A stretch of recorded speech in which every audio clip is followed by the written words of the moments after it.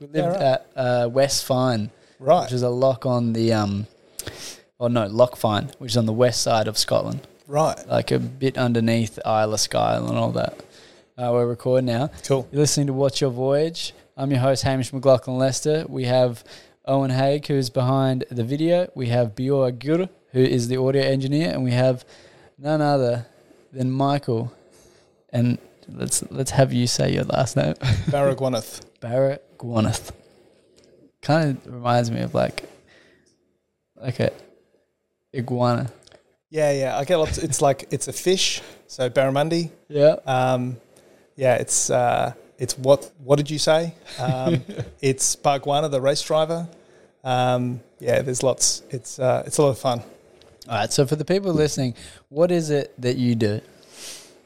That's always been complicated, and thankfully now it's a bit simpler. So my role is I'm the head of wealth for an ASX-listed company called Tip Wealth, which is a Sydney-based private equity firm. So my job is to manage all areas of wealth. That means investment, insurance, private equity, venture capital, lots of funds management, fun stuff. And is it really broad in terms of the types of things that you guys invest in, or do you like have certain niches or industries that you have more focus on? You naturally gravitate to industries you have a bit of a background in. So look, a lot of the private equity is in manufacturing, local manufacturing, and housing construction. A lot of the property funds are focused on assets we understand really well, so like hotels and tourism assets. And then general funds management is more about a framework for others to invest in. Right? So a lot of setting up a fund is more compliance and governance than the actual assets that are being acquired. Okay, so you have dialed the process of how to set up a fund. Yep. And then you assist other people do that, so then they can invest in what they want to invest in a way that is like secure for them. It's often about putting a governance structure in place of an asset or a group of assets to protect investors, right? And then also to provide people who have assets or want to grow a business a framework that complies with the law. So there's a lot of stuff where people will run around and go, hey, invest in my company or buy this thing with me, right? And there's actually a lot of complex regulation in place to protect individual investors so they don't, hear misleading and deceptive messages and invest in something that's not real, or that, they don't get what was warranted or guaranteed to them. So there's a lot of complexity in that. So if someone said, actually, I'll give you a lived example, right? So we funded and created a framework for a golf course on Kangaroo Island, right? Now, a golf course can be a really risky investment. So what we did was built a trust structure that allowed investors to participate in building that golf course. But in order to put our name on it, we spent a good 6 months to a year to figure out exactly how that would be a good, viable investment, not just a pure speculative pie-in-the-sky, hopefully, thing that works. So like a lot of research. Yeah. Okay. And like I'm terrible at golf, so for me that project was, why is this a good idea? Like, do people visit these sorts of locations? Lots of research had to go in to figure out whether you'd even actually allow people to invest in it. Yeah. So it's like a feasibility study. Yep. And what kind of things for that type of investment do you need to look at to know if it is feasible or not? Because obviously every location is very different.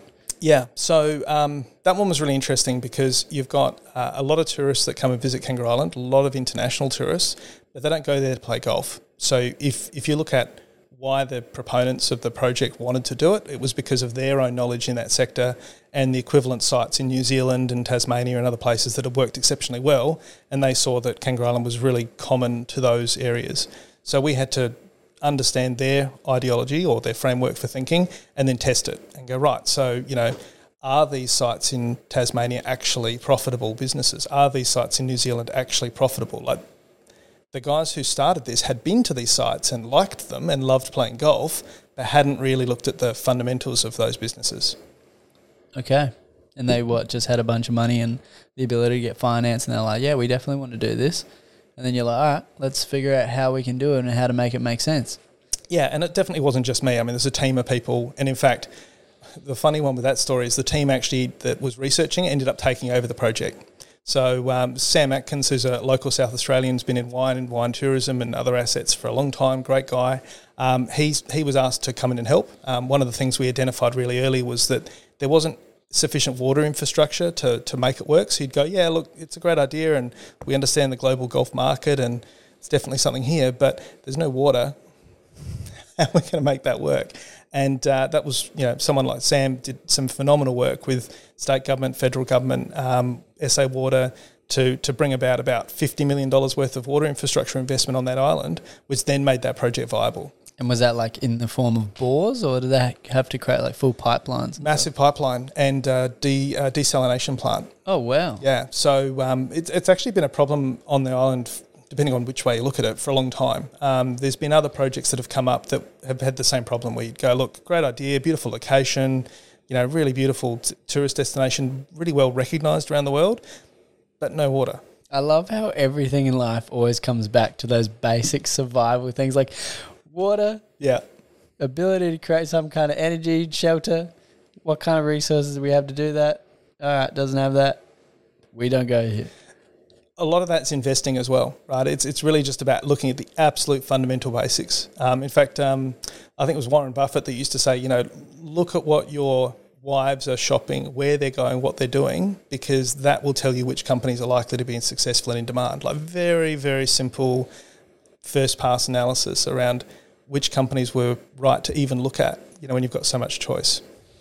Yeah, cool. And I saw that you have a pretty big background in the development and real estate side of things. Could you share how that kind of came into your life? How you got into that? Not the normal way, I would think. So I started from a finance perspective. So the two main projects underway are the golf course we talked about and the Adelaide skyscraper 254 North Terrace. And I've done a lot of project work before that in Dubai and Hong Kong, and most of it was actually on the finance side. So it was really looking at how feasible a project was, how it would be financed, what the method and staging of that construction finance would look like. And really, with a few of the projects, I just had the opportunity to sit in on every single design meeting, architect meeting, engineering meeting, and a lot of people don't bother. They just sort of go, look, my job's to do finance and I'll do that. I've always been a bit of a nerd, really. So, anytime something's presented that I don't know something about, I'm just going to dive into it and research the hell out of it. So that's what I did. First project was here. It was just a smaller project in Glenelg, and I was there in every single meeting for every element of the building, and I just sort of soaked it all in, and then was able to leverage that knowledge offshore and then bring it back home. So that's so cool. But it's simple, it's really simple. It's just if there's an opportunity to pay attention, pay attention. Yeah, but if you don't know, you can't do it, right? Even if it is simple, it's like a lot of construction work. It's quite simple, but if you don't know how to do it, you don't know how to make a wall, But then when you actually see, oh, this is how a wall made, you're like, oh yeah, that makes sense. That's pretty simple. But it's construction. It's I don't know. I think it's deceptively simple, though. It's funny, it's not easy. To get things level, it's not an easy process, but it is simple. Yeah. I find it really fascinating actually when you look at trades and different occupations and roles that are out there, and there's this assumption with some of them teaching. That's really easy, and you're then you go, if you ever do it with 26 children, that's a nightmare. Yes. Even if you had the skill to do it, to have the mental temperament to do it is a whole nother level, right? And I look at a lot of construction work as well and go, I've done I was lucky in some respects that I had real trade work before I went into professional services. So I sort of worked in logistics in factories and worked in call centres and did all these diverse things and grabbed ladles of liquid steel and poured them into casts and did cool stuff like that. So you get to appreciate labour, and I'm not good at it. But you did it. But I did it. I know it's hard. You know what you don't want to do anymore. Yeah. I know I can see a Harley Davidson and go, I made that front wheel. That's pretty cool. Yeah, I think that is important. I've been through that stage in the last few years of doing that hard yakka and I think a big thing about doing hard yakka is you learn how to keep working at things you don't want to do because you're not enjoying doing it whatsoever, but you just do it anyway. and then you build that like discipline and resilience to just get things done. Yeah, I think that is important. And I think there's some really good lectures and stuff on this as well, that we improve through difficulty. Like, we don't improve and don't get better at things by finding things easy, right? Like, it's almost like the best thing for you is to find things you suck at and do it anyway. Yeah, what's been that for you in like past the hard yakka stuff? What did I'm terrible at car detailing. I learnt that at an early age. Yeah, it's the only job I ever got fired from, because my attention to detail and getting the little bits of white polish off was just not good enough. Yeah. So I learnt that, and most everything else has been, for me, it's easy to describe it looking back, but at the time it wasn't so clear. Was sort of trying to escape, if that makes sense. So it wasn't that I found any of the jobs I was in or the work I did difficult. It's that I was worried about what the end game was for that job, right? So, it's hard to sort of describe, but I'll give you the context, right? If you come out of like a lower socioeconomic family, you know that food and being able to provide is important, right? So then when you have work, you're like, I need to work because I need the money for work, right? But then you look at that and go, how long can I rely on this work for? Right, so there's this sort of fear factor, I think, that I reckon most people would appreciate, right? That you're not sure if you have a factory job, for example, like, is this going to be outsourced and put overseas, right? Yeah. So when I first left high school, I worked in factories and did some factory stuff, and I loved it. It was awesome. Like, it was so much fun, like getting to see what the engineers were doing, and, you know, I had basic work, but doing a bit of welding and all sorts of other stuff was awesome. I actually really loved it. But what it worried me was how long would I be required? Because I always had a bit of a tech IT sort of focus as well. So I'd always look at it, go like, you could totally automate that. And you see like welding machines and stuff coming and going, that's way better and faster. Like, why do we have 50 people doing this, right? And so in your head, you're like, okay, so why do they need me to do this? What am I going to do if they replace it? And so then that's where I sort of went into IT, because I went, you know, I need to get out of this, even though I actually really liked it. So I went into IT, and it was the same sort of thing. It was like, I'll give you an example. We had this system that was in a call center, right, where we hired really technically competent people to do this job, because we're like, they need to understand how computers work in order to tell people how to fix them, right? And then we sort of realised that like basically 80% of people would call with the same 5 problems, and you'd write out a checklist of the things to do, and you're like, now I can just get anyone who's friendly to do this job, right? Like, they just need to be friendly and read the checklist. And we made like what was like a Wikipedia before Wikipedia existed, and that was all it was. And then we're like, let's just go hire really friendly people. We can pay them less because they're not technically competent, but the customer will feel like they get a better service, right? And then you look at that again as like the tech nerd going, I've just like totally destroyed my job. Yeah. So then from there I went into financial services, and that is completely different, because financial services is less about the numbers and more about the ability to communicate and interpret things. So it's the ability to look at a sheet of data and interpret what that means, right? And that's incredibly difficult to automate, and it changes because it's unique for every single thing you work on. So whether it's, you know, personal insurance for an individual through to, you know, planning out a multi-stage, multi-million-dollar project, there's so many elements of chaos and interacting components to it that it requires like a heuristic analysis that at the moment really only humans can do. Right? And can you give me an example of why that is so complex? So actually, I'll give you an example that we're working through at the moment. So determining the right market mix for a building, right? So we're building this big, tall building. The main objective is that... The one at the Masons? Yeah, the Freemasons Tower. So that's complicated because, you know, you sort of go, okay, well, if it's going to be 160 to 180 metres tall, you can't do a 180 metre tall hotel in Adelaide, right? It would be too many rooms, too big. So what else do you put in there? And should you even put a hotel in there, right? So you've got to work out... which types of tenancies will work together to make the right mix. And there's no right solution, but there's not really a wrong one until you build it and stuff it up. Yeah. Right? So if you think of all the inputs that come into that, you've got all the different revenue lines and types of revenue that are generated from all the different types of tenancies, from industrial to commercial to car park to apartments to, to aged care facilities to like a sky lobby. All of these things have different revenue models, different economic profiles, different yields, different cycles in an economy, like when they'll work and when they won't work. You know, like tourism's a bad idea during the middle of a pandemic, but really great after one. You know, so you've got all those inputs, and then you've got the actual location, the physical location of the site that you can't change, and you've got all the inputs around that: traffic, walking, its current profile, the perception of the Freemasons. So you've got all these different layers that, to build a framework to analyse that and give you an optimum result, would take more time than you would ever take to figure it out with a human mind. Does that make sense? No, you lost me in the last bit. I know, right? So it's really the point is there's so many intersecting points that to program a way to optimise that would take you more time than to actually figure out the problem. Oof. Would you say that? Hello, we can't hear. I'm back on now. So would you say that you have to take calculated risk with the development? Yeah. Yeah. And it's unknown, and this is where computing models normally fail, is that they can give you like a range, like that you could build a model that would say this proposed market mix is 70% effective, right? Would you do it or not do it? It's only 70% effective, not 90, not 95, like 70. Right. There's a 30% chance of failure. And so would you say you couldn't take that? Well, no, you could. Right, like say a developer, a pure property developer, would take a 50-50 chance. Oh, okay. Right, it depends on the parameters. Yep. Yeah. So I guess what I'm trying to say is that's an example of a role that is we're decades away from being able to sort of simplify that into some sort of program. You can't automate that. I think you probably can eventually. I think we're still decades away from being able to. Yeah.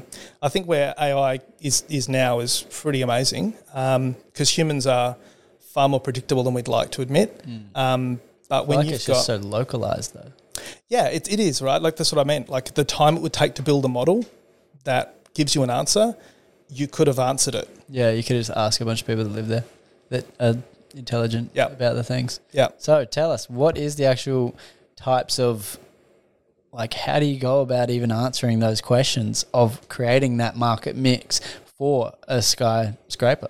Like, what did that actually look like in terms of figuring those questions out? So I find understanding stakeholder theory really critical to building a framework to answer these types of questions, right? So stakeholder theory is this idea that, it's not just the people directly connected to the asset that make the decisions or influence the outcome. It's everyone that is impacted or could be impacted, right? So broad, you hear this sort of triple bottom line idea, right? The idea that you've got to look at the profit motive, and then you've got to look at the impact on the people involved, like you employ, and then your last bottom is your last line. Sorry, is like the environment, right? That's your triple bottom line arrangement normally. Stakeholder theory says, I've got to think about how a homeless person 2 streets away is going to interact with this building just as much as I need to understand the members who own the building, just as much as I need to understand what the state government's thoughts are, right? That's stakeholder, right? Looking at every potential impacted person. And that's the best way to start, because if you look at that way, then it forces you to really broadly appreciate how every element's going to interact and then try and build a framework out of that. So that's the fundamental point. Start from looking as broadly as you can, right? The second point with this particular project was it's a member-led organisation. So member engagement's really important, and therefore transparency is really important. You couldn't sit there and go, let's just go figure it all out and just tell them, right?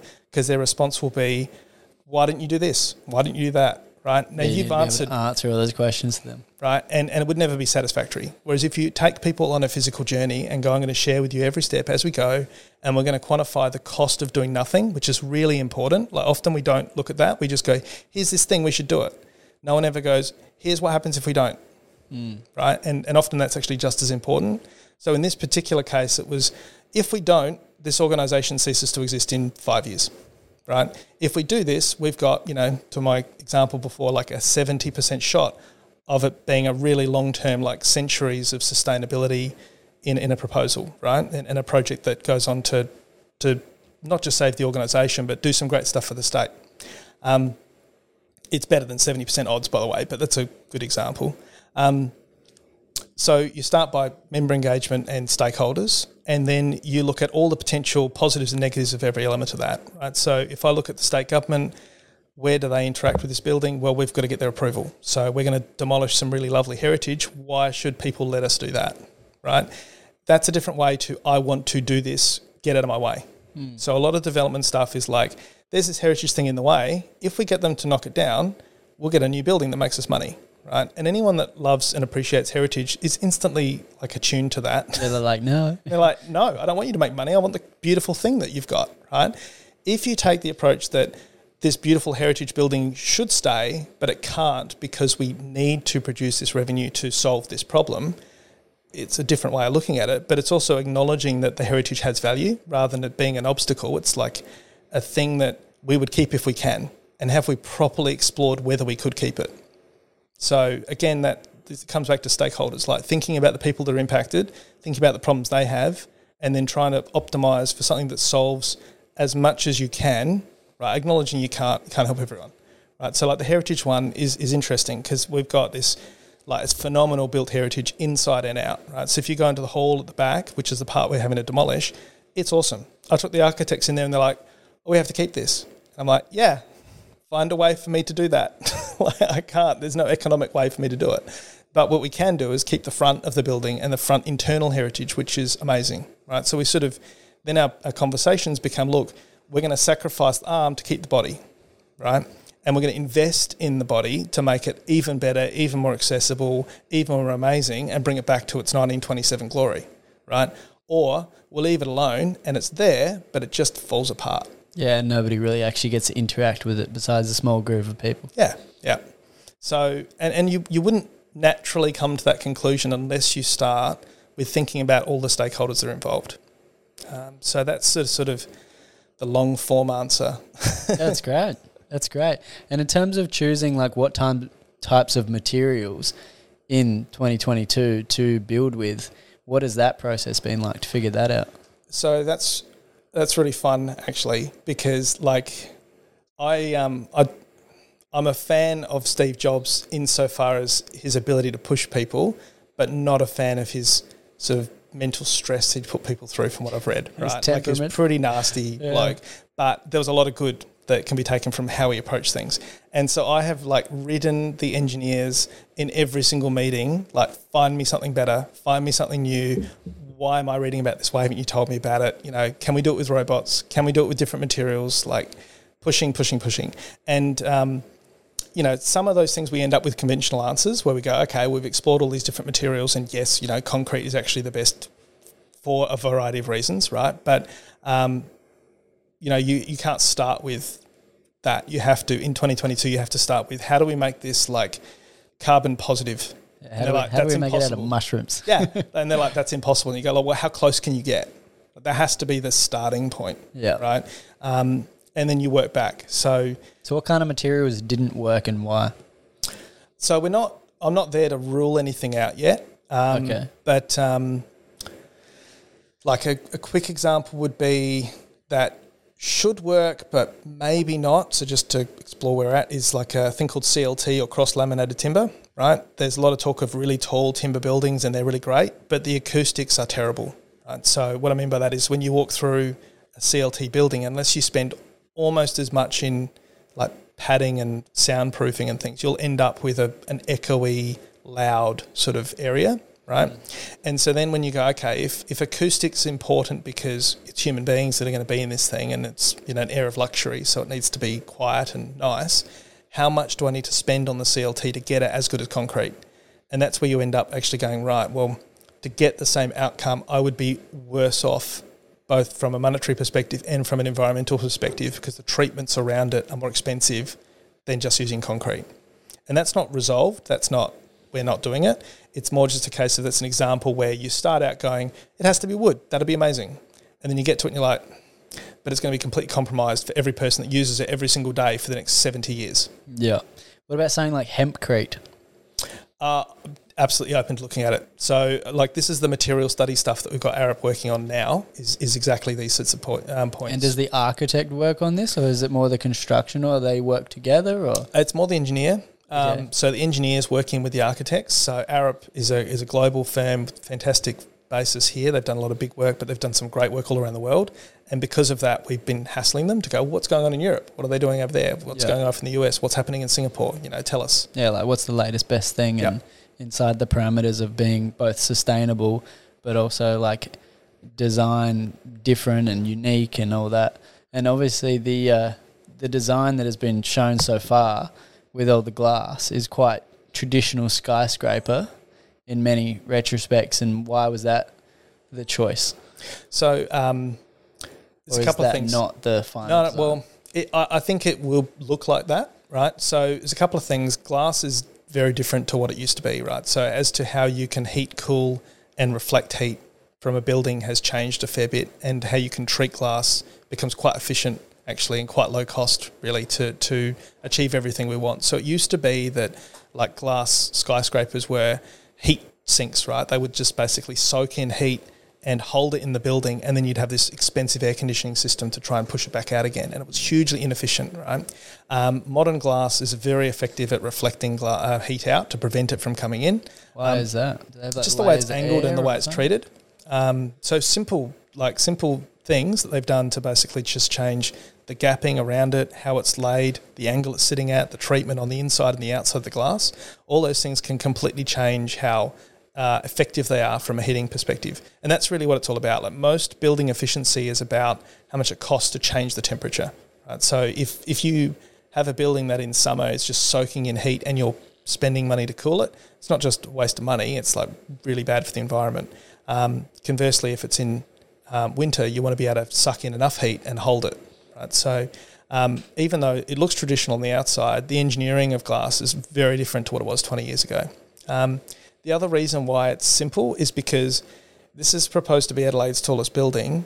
You know, how do I put it?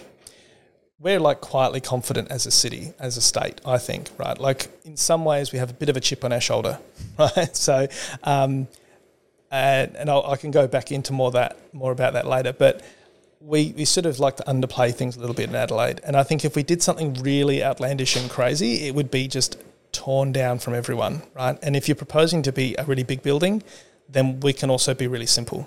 So I think if it was shorter and it would be more pressing the envelope of creative design, its size sort of requires it to be simple and understated and just, you know, quietly confident. Yeah, cool. So that's sort of, we're going for the sort of quintessential Adelaide quiet confidence, where we're really good. Our lifestyle is fantastic. We love where we live. We don't need to tell everyone about it. We just get on with work. Yeah. And in terms of the other processes of what you've been working on in regards to that building, what does that look like? Like, what's your kind of your obviously finance background, so you more finance orientated as your role there? So my role is the lead consultant, so I sort of coordinate all the other work that goes underneath it. So, you know, the architects do a lot of the process management work, but, you know, ultimately they report back to me every week and we sit down and go through everything. So, engineering, design, engagement with government, all of those things have different specialists, and then they report back into me. Yeah, cool. And what's your day-to-day schedule like to be able to manage such a large project and have so many people working, you know, in collaboration with you? It's actually not too bad, to be honest, because at the early stages where we are now, we're not building it, right? So for the most part, it's fairly serial, like it's step after step. And so day to day would be, I'd have, you know, probably 2 to 3 meetings a day on average regarding this particular project, and then a hell of a lot of time on the phone in between that. Most of my time from sort of 8 till about 8 at night is on the phone, and then meetings and Zoom and all that in between. But on this particular project, it's about 3 hours a day, so not all-encompassing. Once construction starts, it becomes... But you also have more people at that stage as well, so... Yeah, awesome. Okay, and in terms of... I love the idea of being able to grab something like plumbing and figure out what is the best way to make it both like more efficient than ever, but also like really accessible for maintenance and stuff like that. And have you started to come across those types of things and say, okay, what is our whole system of plumbing going to be like? Do we keep things like in the same spot so then it's like one straight line? Yeah, like it's a good question. So having an understanding of multiple disciplines is like really critical to being efficient with these sorts of projects, because some of the things that are often left till the end actually need to be thought about up front, So like sustainability in the environment has to be at the very front. It can't be like build and design everything at the end and then go, right, how do we make this like fuel efficient? You go, well, it's too late. You've got to be thinking about it from day one. And access and maintenance, you have to be thinking about it straight away. You have, like when you're hotels, for example, the very first thing you're thinking about with hotels is where's the bulkhead going to be? How thick is it going to be? Where's the piping going to be? How do we access it? You know, a bridging piece is going to break. How are you going to get to it? There's 240 of them. Like one's going to break every year. How easy is it to access? And what do those kind of solutions look like? Or have you guys not quite got to that kind of nitty-gritty? So you have to work it out straight away. So, I mean, look, the easiest thing is it's why whenever you walk into a hotel room, it's sort of like a corridor past your bathroom.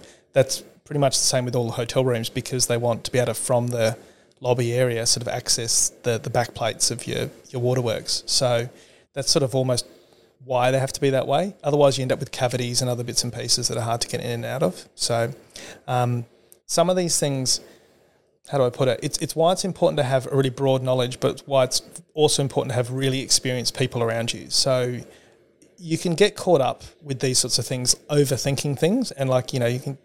I will sometimes enjoy flights of fantasy with the architect and sit there and go, why don't we do it this way? And, you know, and they'll be like, well, because we built like 50 buildings and that doesn't work. And you sort of go, okay, fair enough. You lean on their experience. Yeah. And there's some stuff that, you know, they just haven't done before. So I'll give you a quick example. There's like there's soap in every room, right? Like every hotel room has a little thing of soap, right? And you don't think about it, but over thousands of people staying, those little bottles of soap and those little soap cakes are actually pretty wasteful, really. Most people sort of use them once and throw them away, or if they're a little pump thing, the thing will break, and then the soap itself is not that great for water, right? So you've got to treat water, and it becomes, you know, grey water once you put these chemicals into it. Now, there is a system that ionizes the water, so you can wash your hands with it, and it does exactly what soap does, but it doesn't require soap. It's literally just an ionization of water, right? What? Yeah, but to do that, you have to have 2 pipelines to every single tap, not one. Right, so you need to be able to produce normal water and then special treated ionized water, and so then you've got to have like double piping from every element of every room all the way down to the basement. That's done with like Puritaps, right? So yeah, it's a good example of like the extra piping required, right? So then you've got to look at that and go, okay, how long does the building have to last for before the cost of putting this environmentally friendly ionized water solution is going to be better than the soap? Yeah. Because if you're going to run the building for a year, soap's way better, right? If the building's going to last for 70 years, there's like a break-even point. Yes. And that's the sort of stuff we'd go, there's a lot of leading-edge stuff here, right? There's like, you know, you mentioned hemp concrete, and there's heaps of things like this. Lots of different material treatments. There's, you know, fiberglass effectively that can replace iron, right? Like it's like a fiber that becomes a stone style thing, right? And it's a Canadian product, amazing stuff. But you go, right, but the break-even point on that compared to rebar steel is like 50 years. You go, okay, building should last 70 plus. That's a very long break-even period. Yeah. What is the goal, the target break-even? Is it 20 years? Normally, like from a financial product perspective, you want to see, it depends when you say break-even, you want to be turning a profit like within 3 years, basically. You want to have the repayment on the original investment within 20, like under 20 normally. Yeah. But it also depends. Like if you're looking at shopping centres and things, the yield might be say 4%. Well, that's 24 years before you'll break even. Before you break even? Or before you get back in income what you've spent like on to your acquire principal. it. Yeah. Yeah, okay. Yep. That's pretty cool. Because obviously, in terms of when you're profiting, is based off when you're like earning more than your repayments and stuff are. Yeah. It's like your cash flow profit. Yeah. But like your normal return on investment is I put $1 million in, how long does it take me to get $1 million back? Yeah. Beauty of property and why it's so popular is you can always sell the property. You can sort of change your mind. You don't have to wait for the rent to catch up. Yeah. Oh, that's cool. And what are some other things like the ionizing of water that you have looked at in terms of sustainability for such on a large scale? There's heaps. Okay, so probably one of the other things that I find interesting is that you can require all vehicles to either be electric or turn off in order to access the building. And the way you do that for petrol cars is you put them on little robots that basically just sail them down into the bottom to put them into their car park. So you don't need a full-on scissors lift system. You can actually just have little trays that just guide vehicles down and around. And that means you can change the ventilation requirements for the building. So that's cool. That is very cool, especially coming from a guy that works in car parking. Yeah, that's very interesting. Yeah, that's right. Yeah. So we've done lots of little traffic studies around how we move things around, how you get trucks in and out and stuff. And there's lots of cool. Like trucks on like these little trolleys? Yeah. On are they electric trolleys? Is that what they are? On like a little battery pack and you just have a little ramp and drive onto it? Or on a conveyor belt. So there's both systems. So they're pretty cool. The ionised water one was sort of the party trick. That's very cool. Yeah, that is cool. But I find all these like kind of, it's like the boring stuff when you figure that out. It's just like, I find that really cool because the boring stuff is what makes the biggest difference. While the iodizing of water, whatever the word is. That's cool. And as you said, it's a party trick and it's good, but it's not the thing that like makes the place tick in the same way. The hard thing with this is it's often not one thing, right? It's like the thousands of small decisions that will overall grade the building. It's sort of the same when people go like this reductionist thing where you sort of go, what's your one big piece of advice that got you where you are today? And you sort of go, well, there's never one thing. It's always an aggregation of a whole bunch of different things. Like people can pick one, but if you went, oh, great, I'll do that, like you'll fail. Yeah. Yeah, you need all the other conversations. Yeah, so it's the same with building stuff. It's like every element of it from, like I said with glass, like the way it's layered, the way it's treated, that's really boring, but actually it makes a massive difference. So what is the way that it is now? Like what is so special about it? About the glass that we're proposing to use or the one that's now? Yeah, the one you're proposing to use. Without getting too technical, it's really as simple as a treatment layer that's on the outside and inside of the glass. So the actual glass itself is just regular sand burnt and turned into glass, right? Yeah. But it's the films that sit on the outside and inside. So on the outside, it's a reflective layer, so it's about preventing UV light in, and the treatment on the inside is both soundproofing and heat retention. So the idea is that you prevent as much heat as possible from getting through the glass layer, but then once it gets in, you try and keep it. Okay. So it's... I was going to add, that would be some expensive glass as well. Is there a way of measuring it? It can be, but this is probably the interesting thing is that normally you'd have like double glazed glass, right? Okay. And so when you have two sheets of glass, but the transport requirements, the risk of breaking, all these other bits and pieces, when you take that into account, a single layer that has a treatment film on both sides can sometimes be cheaper as well. Especially when you're at scale like this and you need thousands of pieces of glass. Yeah. Tons and tons and tons. Yeah. It's a lot. Every process of a big building is incredible, especially even just getting the base. We were talking to Henry a few weeks ago and just like how deep the bedrock is and having to get to that in Adelaide is just like a nightmare. Yeah, and it is because like we float on sand. It's quite funny. It's about 70 metres, I think, before you get bedrock.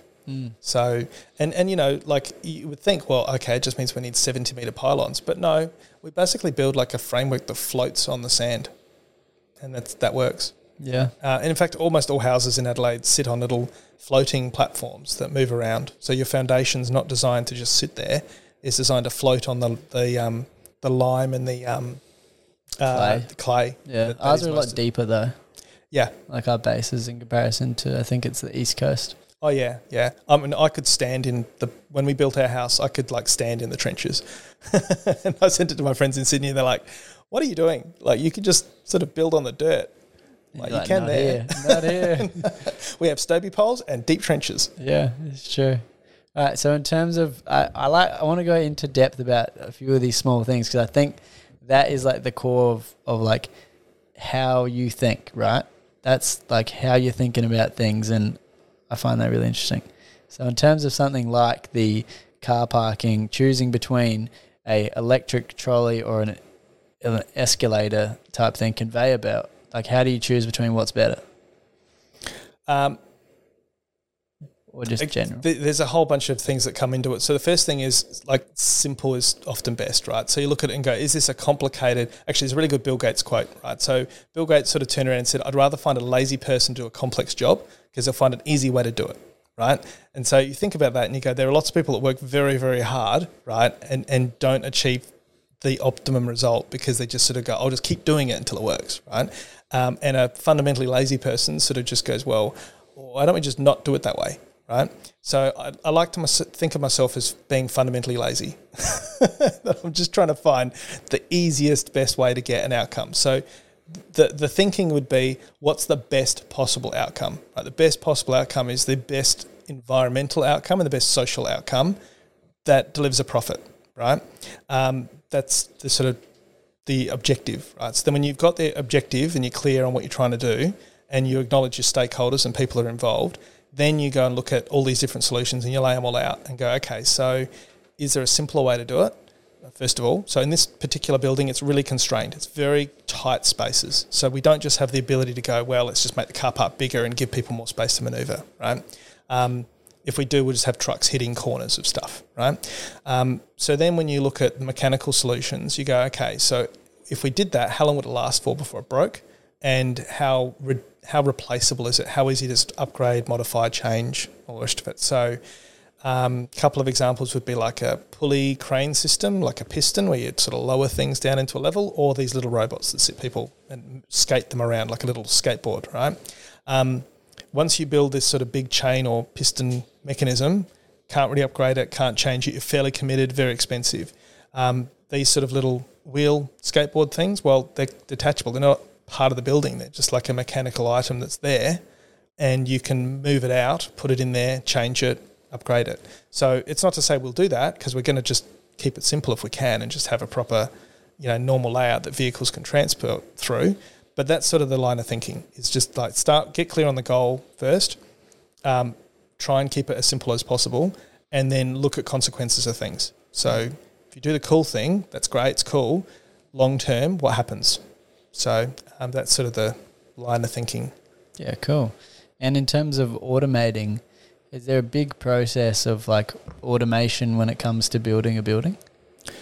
Or is it still not in construction, but certainly in operations, right? And it's different in different areas. So like in Hong Kong, you're really not worried about automation like at all, right? And that's because probably mainland China more than Hong Kong, there are a lot more people. So if you look at the factors, and there's some really, really good studies on a factor proposition theory that basically says that different economies will naturally do better at certain things based on factors that make up that economy. So like Australia has a lot of resources, very few people, right? So we're naturally designed to end up with like low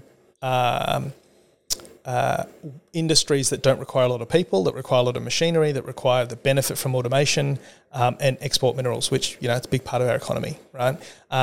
Your Southeast Asian economies are typically low in resources, but have huge populations. So they're naturally better off at, labour-intensive work because there's more people to physically do it. So with that context, knowing what the factors of Australia are, that we have less people, right, and our migration policy is fairly strict, really, we have to think about how to automate it. And that comes down to service, right? So if I'm a Chinese tourist in Australia, I'm used to having someone open my door, take my bags out of the car, every door opens for me, someone's there to pick up every little thing, there's always someone around, right? Every restaurant, there's someone there. That's a big culture shock for them to come to Australia, and, they have to carry their own bags. And of course we go over there and we're like, no, I'll carry my own bag, it's okay. And they're like, what are you doing taking my job away? Right. So it's this like big cultural difference. So when you try and design something that appeals to as many people as possible, automation is like fundamental to that, because you just have to acknowledge that we will get a lot of tourists from around the world that all have different approaches to things, that are quite often used to having more people around. So we have to make sure things are automated, because if we just wanted to look at the labour cost of things, we actually couldn't do it. Yeah, so it's like on the service side of things, you're acknowledging people's expectations, and then for those that don't have those expectations, it's like an added luxury for them. Yeah, that's cool. Yeah. That's an interesting way to even think about opening doors, right? Yeah, it's a funny way. Like you have to, this is the benefit of travel, right? Like, and the benefit of working in different markets is you come to realise, and you have to like just be a nerd about it and think like, don't just let the guy open the door. Think, why is that guy opening the door? Like, why doesn't he have something else to do? Yeah. Oh, by the way, we hear those chips, so if you could turn the mic down on that side so we don't hear those chips. Thanks. Cheers, boys. Oh, dude, I love this. I love this stuff, man. This is like my dream, to be able to work on these big buildings and create villages and stuff like that. I love it. It's so interesting. And why did you choose to get into this?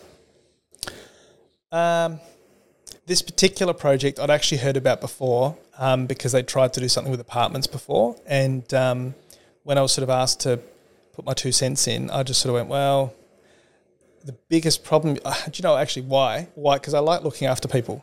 So I saw that this project would just get exploited because most people look at it and go, I know exactly how to exploit this group, right? And you see that with lots of different community groups in different areas where they don't know any better. And these are really smart, lovely people, but in the context of the organisation, right, like you can just see how easy it would be to sort of manipulate them into like basically giving away the land, right?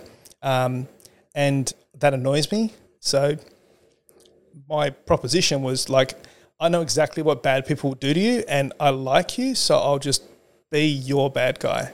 That's basically what I sort of proposed. Because when they initially went through it, they sort of went, we'll interview a bunch of real estate agents. And I went, look, I have a real estate agency license, but I'm not here to sell property, get someone else to do that. What I can do is tell you all the different ways that I would take this property from you. And if I work for you instead, you'll get a better outcome. And they went, well, that sounds better than, potentially losing the site. So yeah, it's like wading through the fog. Yeah. Like you've already walked through it. You know where the trees are. Yeah, and I know how, it's also, how do I put it? Like to appreciate good, you have to know evil. So you have to be able to think about how you would wreck things in order to know not to do that, and also how you would protect someone. Like it's not, you have to be a bit of a realist with a lot of things. And when you're thinking about strategy, you have to be able to understand how people will counter your strategy. And I often have sort of flights of fantasy around policy and policy creation and stuff, and it's the same sort of thing. Like if you want to do something that changes how people behave, you have to think about how people who don't want to change will attack you. Yeah, okay. So that's sort of, and that was my proposition really, was just to go, I like what you have, I like what you want to do or could do, I know exactly how I would separate you from your property, how about you pay me not to do that? And what would that look like in context of that? Like how would you exploit a member organisation?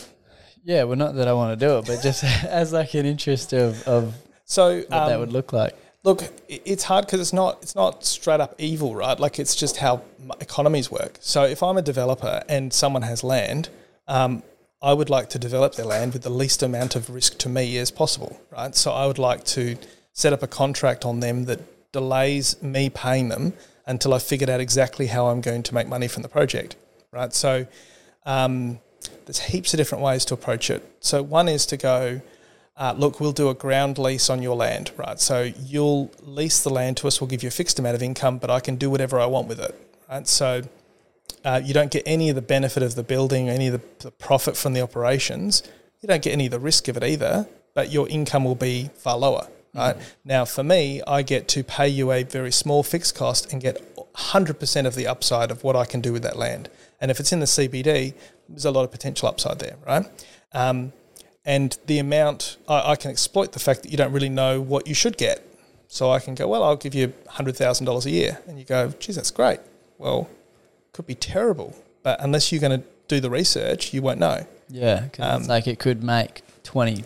Could make $7 million a year, right? $7 million, not 20, but 7. 20? Hey, could make 20. But, it has to be pretty big. Post office site.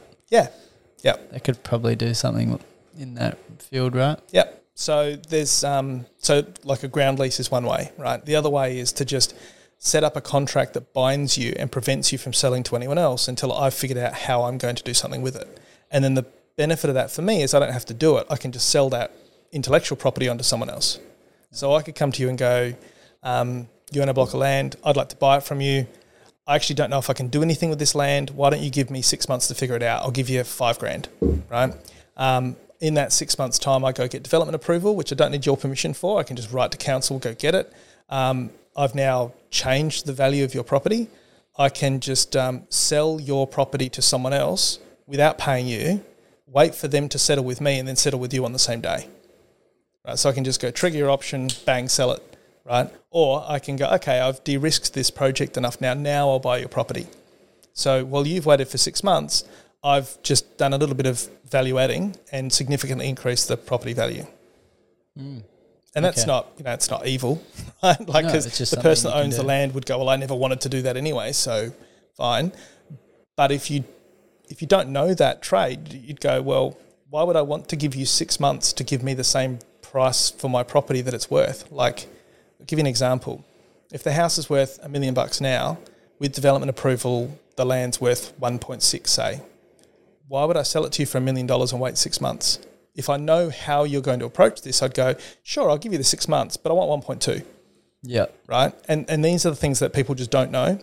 And it's not that exploiting that is evil, it's just how markets work. But fundamentally, that was my approach, was to go, I know exactly how I would do this, and I'll just not do it to you. So how do you come in and just do that differently? Okay, what is the good, honest way of doing that in which you're proposing? It's different in that you're working for the person who owns the land. Okay, right? so you're working as a consultant. That's exactly right. So it's just basically to go, okay, you may well actually sell this, right? So to give you the example, the $1 million property, go, you might sell it, right? But if you spend 50 grand, you could sell it for 1.6 instead of $1 million. Now, if you don't want to the surveying and cutting it out. If you don't want to spend the 50, no problem. But just know at least that the 50 you don't want to spend could make you the 600 or not. It's your call, but at least you've made an informed choice. So that's sort of, and then with the building, it was really that simple, really, to go, look, if we do nothing and we sell it, we'd probably get $11 million for it. If we got development approval, you should build it. But if you don't build it, you could probably sell it for more because you've value added, you've de-risked the site for the buyer, right? So it's more appealing because as a developer, you'd go, at least I know what I'm walking into. That's worth a lot. Yeah, right? You've done all the groundwork and all the risk has been taken away. And so we went to the members and said, hey, look, what do you want to do? Like, we could get this in the best possible position to sell it, or you could keep it and do nothing and here's the consequence, or you could go develop it. And 86% of the membership just went, go and do it, build it. They didn't want to sell it. They didn't, they love their building. They were like, if there's a way for us to do something really cool, we choose the cool option. Yeah, that's awesome. And that's when, you just like who you work with. They're a great bunch of people. Yeah, it's a strong mentality. Yeah. Yeah, it's very confident. And then in terms of wading through the process of being able to develop something, how do you choose the right company? How do you make sure that things are on time and on budget, so then you don't have that catastrophe happen and then it just blows way over budget? It all sort of sounds simple, but anyone's got experience in this knows that sometimes it can just go against you no matter how good you are, right? So that's the first thing, is that you can't, when there's been a lot of government projects and stuff where things blow out and you go, oh, they're terrible, they're incompetent. Sometimes it's just really hard to control things, right?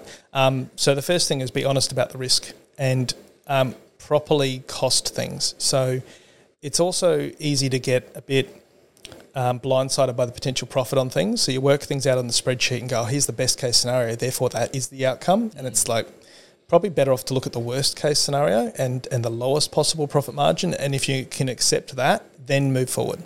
The other thing is I'm starting at the end and working backwards. With cost of construction, supply overruns, variations, you've got to look at how the contract that interacts with the builder enables the builder to make a profit.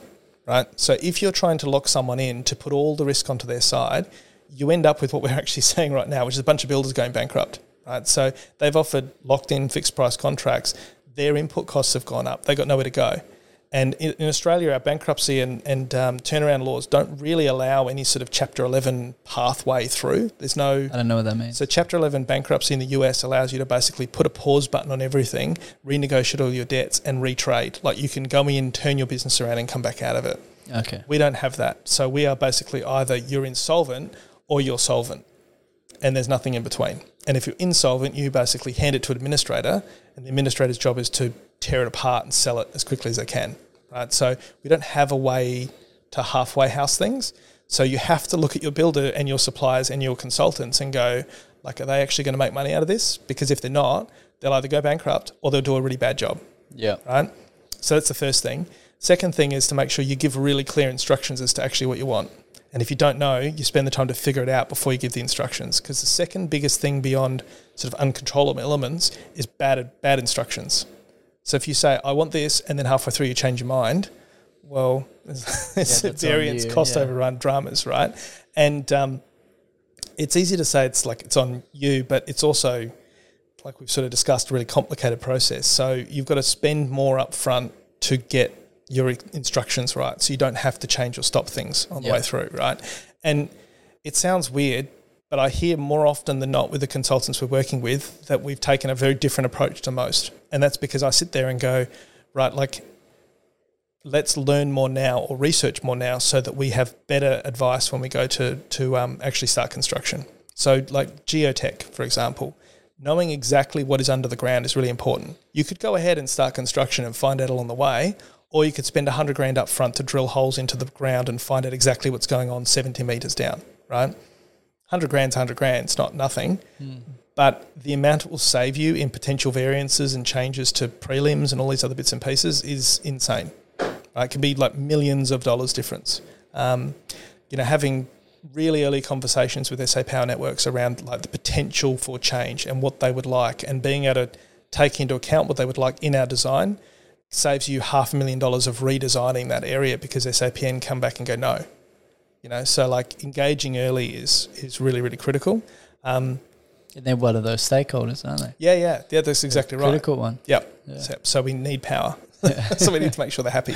Yeah, it's about the feudal times. Yeah. And so they're the sorts of probably the two biggest levers, I think, is one, acknowledge your suppliers need to make money. Second thing is, give them good instructions as best you can. And if you can't, go get more information until you can. Yeah. So probably if you like, third thing's not rush. Yeah, fair. And what's like a good margin that you're like, oh, that's an amount that we see as like, that's okay to do, because obviously you don't want to get the bad side of the deal where they're like making too much money and then you're like, oh, well, that's just cutting into what we can make. Yeah, it's hard because every different sector has different margins, right? So you can't really look at it directly. You sort of have to look at it more comparatively, right? So you have to go to each trade and go, right, well, what's the benchmark average? So like a costings consultant, like a Ryder Lev for Bucknell's awesome for that, because they go through and tell you what everyone else has actually charged on completed projects recently. Then they add a sort of margin on top of that. So at least you've got some sort of benchmark that you know where you're flying to. And to be honest, being really honest with humans actually gets them engaged and makes them want to help you. So like I look at the current consultants we've worked with now, I know they've given us like 130% of their time because they like what we're doing, they're engaged in the project, they see it has merit and reason and benefit. So people do generally buy in, and it sounds very fluffy, but you can get good profit margin and good control by actually just saying to people, like, I need to make sure you make money out of this. And they're like, what? They're like, oh, thank you. And you're like, not too much, but like something. Yeah. Right. It's quite funny how people work really, like from a psychological perspective, when you, like, the idea is reciprocity, right? So I haven't given them anything, right? But if I say, I want you to make money, well, I kind of have, if that makes sense. So when you give someone something, most people typically want to give you something back. Yeah. And reciprocity doesn't have to be giving someone something physically. So like, was it Ben Franklin used to give his enemies books, right? Because they couldn't help but be nice to him when they saw him, because they're like, that book was really great. You ass. I will now kill you in front of battle. Yeah. So it's really, really powerful, like how people work, and that's how you can, so are you then worried about whether they're making too much profit? Well, am I in partnership with the right people if I can't trust them? They're the sorts of human emotional elements that you need to look at with all of this sort of stuff, which sounds weird, but I've found to be immensely useful. Yeah, well, I feel like that's especially with such a large project and so many people, to be able to like find that, has that just been a process of having meetings and then getting the right recommendations from, you found this one person that you've had a great relationship, so you trust that he knows people, and then you meet those people and you're like, oh, they're great too, and it kind of just works like that, or like... Yeah, this is your first part of the questions that I didn't get a chance to answer yet. So how do you select these guys, right?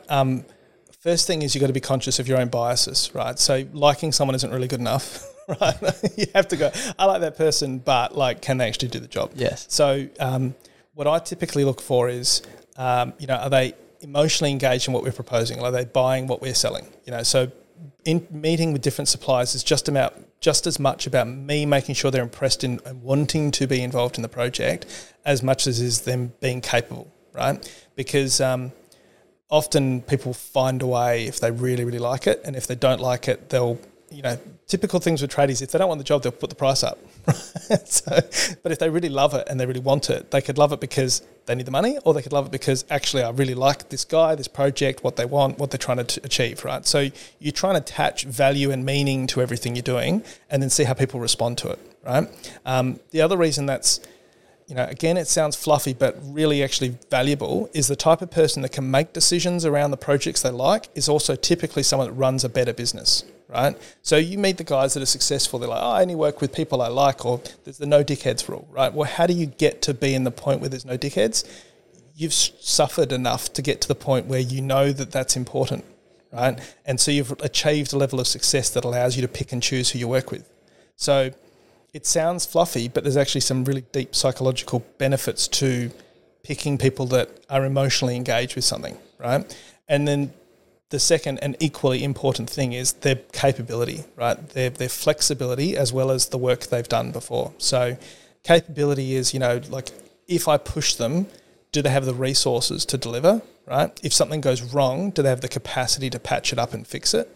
Which often I find is like I've given you the fluffy stuff, here's the hard stuff. We often don't evaluate the financial position of suppliers anywhere near enough, right? Even governments don't do this, where you go, if I'd seen their balance sheet 12 months out, I would have known that this particular group would have folded, right?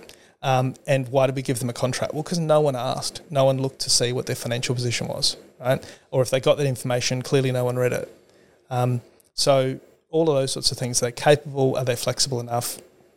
And then, are they experienced enough? So when I look at Arup, will probably cut this up and use it as an ad, but when we looked at Arup, right, they were a brilliant engineering partner because they had the diversity required for us to sort of put everything we needed in one group. So they had, really diverse experience in-house, very well-resourced business.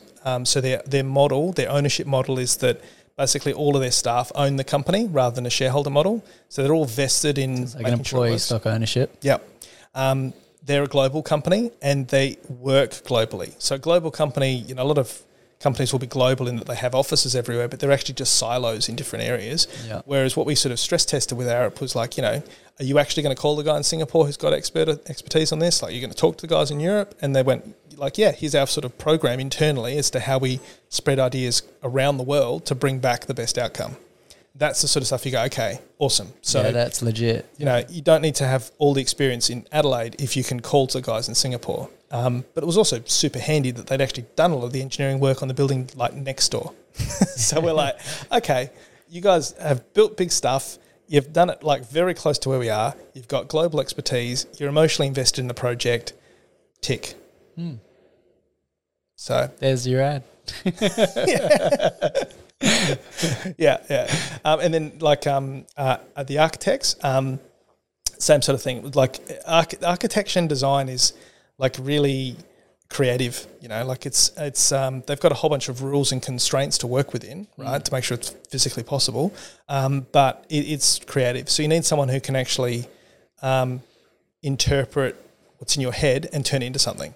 And that's hard to find. So, the Walter Brook guys, they're really good at that. They also had good capability because they've done things like the Adelaide Oval, a lot of the work there. They did a lot of work with EOS on some of the internal work, which was a really EOS. awesome hotel, like great thing for Adelaide. So, again, capability and that emotional buy-in where they're like, we love this. For architects, Freemasonry is like their religion. They're like, it's all based on like building elements and engineering and architecture. So they're like, yeah, there's so much to play off. Yeah, they were super excited with this project. There's a whole world of just, iconography that's based off mathematics that you can just. It's very cool. And there's some other really, really great firms in Adelaide. Like they were not the only ones we spoke to, obviously. Same with Arup, right? But probably more on the engineering side. We because of the size of our state, like a lot of the other firms are quite specialised, which is awesome in a different way, right? So if you're trying to do a specific project that is very electrically orientated, well, then now they won't like me for saying this, there might be better engineers locally that have better expertise local to the state, right? But if you're trying to do something big and all-encompassing, really hard to find someone who would be able to deliver all of those parts. And coming back to me being fundamentally lazy, I wanted to have one engineering firm that I could go, your job, right? Otherwise, I'd end up with, say, 5 or 6 guys all coming to me and then having to make them work all interconnected. Yeah. And I've seen where that doesn't work. So on another project, we had completely separate engineering from electrical to structural to pneumatic and all these other elements, all completely separate. And so much stuff is interconnected nowadays. Like a lot of plumbing systems have full-on electrical control boards and arrangements and all this other electrical stuff. And all these building materials have sensors and all these other bits and pieces that all need to work in together. And if you don't have someone that is able to look end to end, you can just totally see how mistakes happen. And they do, right? This is the thing, there are buildings in Adelaide where you look at and you talk to people that built them, and they're like, yeah, we totally stuffed this part up. And, like, this went really wrong. And actually, after the fact, we had to, like, pull it apart and rebuild it. Oh, that'd be the worst. And I'm just like, okay, all I need to do is make sure that doesn't happen. Yeah. Like, that's it. Fair. And to be honest, that's been my approach in financial services. It's just been, like, find out what other people stuffed up and just don't do that. Like, that was it. It's simple enough, isn't it? Yep. I feel like you'd have to have, like, a lot of mental fortitude to stay on that course and not get lost in the fantasy, because these are quite interesting and, huge, wonderful projects. But to have that rigor to be conservative and concise in your approach to things, I think would be tempting to stray from that. Yeah, and the checking point is just consequence, right? It's like always just having in the back of your mind that it's not your money. It's it's someone else's, and you're responsible, right? So, and going back to where we sort of started in financial services, I mean, that's, if you like, one of the biggest problems in regulating that sector is that it's fundamentally about trust, and whenever trust is broken, the scars are deep, right? So, like financial planning, for example, actually most people that are in that industry just genuinely want to look after people, right? But they're born from a sector that was sales, right? And so you go see them and go, I want financial advice, and their mindset is stuck around, I need to sell you this product. Right? There's a fundamental disconnect, a break of trust. So as to how you keep in contact, like keep constrained and stop going on the flights of fantasy, first thing is allow yourself to have occasional flights of fantasy. So we have fun in the design meetings. We're like, it's a crazy example. I don't know, like it's not crazy, but like we have explored properly looking at like EVTOLs, so electric helicopters, right? And we're like, well, why not? Like this building's going to be finished in 2027. We'll have flying cars by then. Like let's actually look at it. Hang out with Matthew Pearce and enough you might. So, those sorts of things are worth exploring. Yeah. And you have to give yourself a little bit of creative space to go do it, right? But then what you've got to come back to is, well, hang on, if that pad is going to cost $4 million, can I actually make enough money out of it? No. Is it actually going to annoy all the neighbours? Yes. Okay. We'll stick to regular helicopter pads. Well, actually, they're worse. That's actually why we went EVTOLs, because helicopters are loud and obnoxious and bad for the environment. But isn't there going to be a helipad on it? We're working on it, but what we're going to do is probably approach that separately. So we want to sort of work through the development approval process and then come back and say, okay, if we added this, what would that look like? Yeah, okay. It's like an addition. Yeah. And are you going to have the abseil down the side of it? Because I'm pretty keen on that idea, not going to lie. So where else can you do Henry's that? giving you, you can't publish all this now because, yes, but we'd like to have some secrets. Okay. So now I've got to come up with another secret. Okay, well, I will not share any other No, you can. I actually, we're pretty public about it. But yes, look, if we can get insurance and if we can do it, we are already thinking about the ways we can have fun with the building, right? So to your point around how do you stay on topic, give yourself a bit of creative license to just stuff around with things, right? Yeah, well, that's a good selling point, though. Imagine being able to jump off it. Yeah, that's what we want. I would love I'm not saying I'm going to do it. What do you mean? No, I would. Sure. I'd have to. I'm actually going to Operation Flinders in August, and I'll be jumping off stuff in the middle of absolutely nowhere. Oh, so that's great. That should be fun. That will be fun. But yeah, so we have sort of thought about exactly that. How do you have fun with this thing? Because, the walk that's on Adelaide Oval is awesome. I don't know if you've done that. No, but I've seen it's very cool photos. And it's, really safe and easy. But that was actually an afterthought. They sort of built it all and then afterwards went, wouldn't it be cool to sort of walk on that? And then they built it. So that's an expensive way to build that framework. Yeah, after the fact, yes. Way cheaper for us to go, right, what crazy stuff can we do on the roof here? We should abseil down the back of it. Yes, right. Legit. Talking about that early on makes it a lot easier to design for because, and it sounds really boring, but having that funny idea and then thinking about it does mean that where the cooling tower sits is different, right? Like how you, and so there's, I can't tell you how expensive it would be to retrofit abseiling down the side of that building after the fact because of how much stuff we would have to move on the top to make it safe for people to get up there. Whereas if you design it, you're like, okay, this section of the roof will be where our plant and equipment sits and this is where our exhaust stacks will sit because we need to have people climb on top of the current stair cavity and then go down the side. It's like really simple, but you've got to think of it early. Fair enough. Is that why you have to make the decision of the helipad post development stage, not after? Is that it?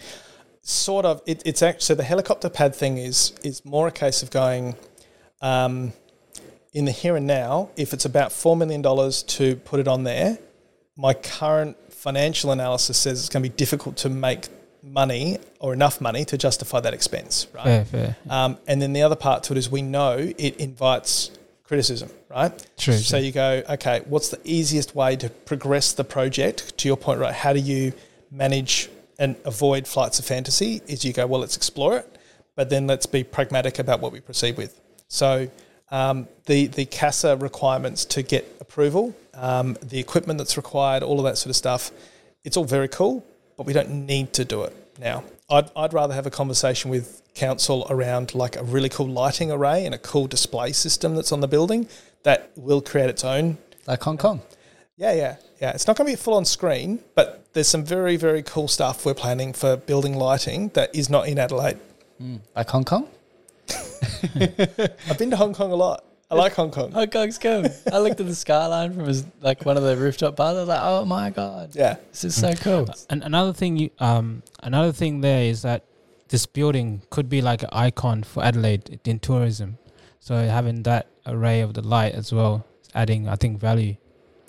Yeah, and look, that's like one of the fundamental principles of the building is to create an icon. Right? Yep. That is actually the thing, really. Yeah. It's like create a economic benefit for the membership so that it's sustainable and create something that is amazing for the city.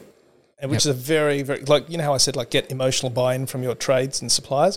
That's pretty easy when you're basically going, so we want to sort of like completely reorientate the way Adelaideans think about Adelaide and like create an iconic building that will be the tallest that our building can have. Like, would you like to work on the biggest, tallest, coolest building that you can abseil from? Yeah. Yes, please. Can I please have a reasonable price from you when you supply your services? Yes. Yeah, that's it. I could so see you working so well with Henry. Yeah, he's you really guys good. have such good energies. Yeah, no, very he's cool. complimentary. Yeah, no, he's great to work with. Yeah. And he's a real, like, he understands people and he likes to solve problems. And he's got a deep desire to help people, I think. So, you know, that's why he puts a lot of time and effort into council work with Burnside and all the rest of it. And, like, man, I'm nowhere near as patient as he is. Like, some of the stuff that you have to listen to with just regular citizens and the issues they have and stuff, and he will sit there and listen and take it and turn it into something and then take action for them. I would be like, get over it. Yeah, he was telling us about the bin thing. Yeah. Did you hear about the bin thing with that one little street? Yeah. I thought it was pretty cool. Yeah. No, he puts insane effort into helping people. So, very cool guy. Shout outs to Henry. Yeah. So in terms of your international experience, could you elaborate on what you did, where you did it? I'd probably break it down into three things. So the first one was, sounds weird, but cryptocurrency consulting. So basically there was a proposal to build a property-backed token system, and this is back in 2018. So the idea, actually, there's a couple of sort of similar proposals around, but this is before cryptocurrency sort of really took off, or ICOs really took off. 2018 is the wrong year, it's probably 2016, I think. And essentially, the reason I got involved in it is because I heard from an IT guy we were working on that they wanted to build this sort of property token thing. And I went, Adelaide invented the Torrens title system that's kind of exists around the world. Like, we're pretty good at titles and certificates and things. And they sort of latched onto that. So, and most of my role was like governance and sort of how you would approach this from a compliance perspective. Like, how would you physically acquire the property? What would be the implications? How would you chop it up? Which areas of law would you fall into? So cryptocurrency keeps sort of trading around the regulation instead of like looking at how it works. This was very much it's basically just using the tech to chop a property up into very small sizes, like a unit in a unit trust. It's pretty much what it was, but it's just a far more efficient system of being able to transact on those units. So we sort of helped them build all of that out. Like you have like slices of units essentially. Yeah. So fractions of units. But the bigger thing with cryptocurrency is the ability to trade them, right? So like, you can have units in a unit trust. That's really easy and pretty efficient and centrally controlled. But for you to transfer your unit to someone else is actually really hard, right? Yes. And often the trustee needs to sign off on it and all the rest of it. It's expensive. Yep. What cryptocurrency allows you to do is just go where everyone has their units, non-fungible. It can't be replaced or changed. If you lose it, you've lost it, so please don't lose it. But you can transfer it to someone else in a lossless sort of way. That's the tech application that works quite well. Unfortunately, very sad set of circumstances with the founder and the funding group that were putting it together involving death. So that sort of put a hold on that project, and then I just sort of ended up like helping them wind it up, which is pretty unfortunate because their timing was actually amazing. Like it really... Yeah, it was just before the booms. Yeah, right? yeah, it would have been massive. I was a consultant, so I wouldn't sit there and say I'd be driving a Lambo, but like it would have been very profitable. But yeah, very unfortunate set of circumstances for the founder. So, and where were you stationed in Adelaide while you were doing that? No, I was in Dubai. Okay, yeah, cool. So I was just sort of back and forth, which was good fun because it's a long flight, so you get business class because. Nice. You need to be fresh when you arrive. You do. Yeah, that was my justification. I live by it. Yeah, as long as you can sleep after all the, the Scotch and Cokes, you're fine. That's right. So that was a lot of fun. And then in Hong Kong, a couple of things. So South Australia is a really great place for migration. So migration-based or small business in migration and investment migration. So did a lot of work with a couple of migration groups over there, mainly around making sure that people pick safe and appropriate investments when they came to Australia. And again, it was this whole, how do you protect people, right? So if someone's picking a migration pathway that involves them having to invest in something, are they getting sold a product or are they getting, guidance on to whether that's a good solution or not? Right, so did a lot of work with those guys, just around connecting the dots. Really, making sure they're working with quality builders here, making sure that they're working with quality buyers agents to find appropriate properties to develop, or if they were buying businesses that someone was putting proper eye over due diligence and being done properly.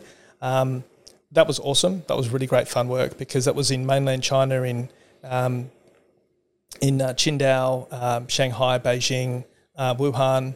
All over the place. It was great fun. And Hong Kong was the sort of base of operations, and we'd go out and do that. So, our relationship souring with China has been sad for me because a lot of really good friends and people over there that I really love working with, and a lot of businesses here that export wine over there that have sort of been cut off at the knees a bit. So, definitely. So that's been difficult. But then the other work over there was sort of just commercial financing work. So most people might not know this, but South Australia is probably I think the number one expat location for Australians. So when Australians live somewhere else, it's almost always Hong Kong. That's number one. And then after that, I think, is England. I thought Singapore was higher than Hong Kong. Singapore's, that's why I'm not going to say it's definitely the one, but I'm pretty sure it's number one or two, is their expat location. So, the Hong Kongese love working with Australians. I had a bit of a background in compliance and commercial financing, so they sort of went, can you come over and help? So, and there's some big sort of housing crisis issues that have caused a lot of the mayhem that happened in Hong Kong was primarily driven by young people not being able to find housing.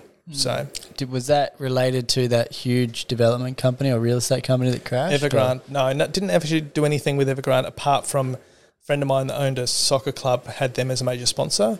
So I got to meet some of the guys there, which was very cool, but no, didn't have anything to do with them. Yeah, fair.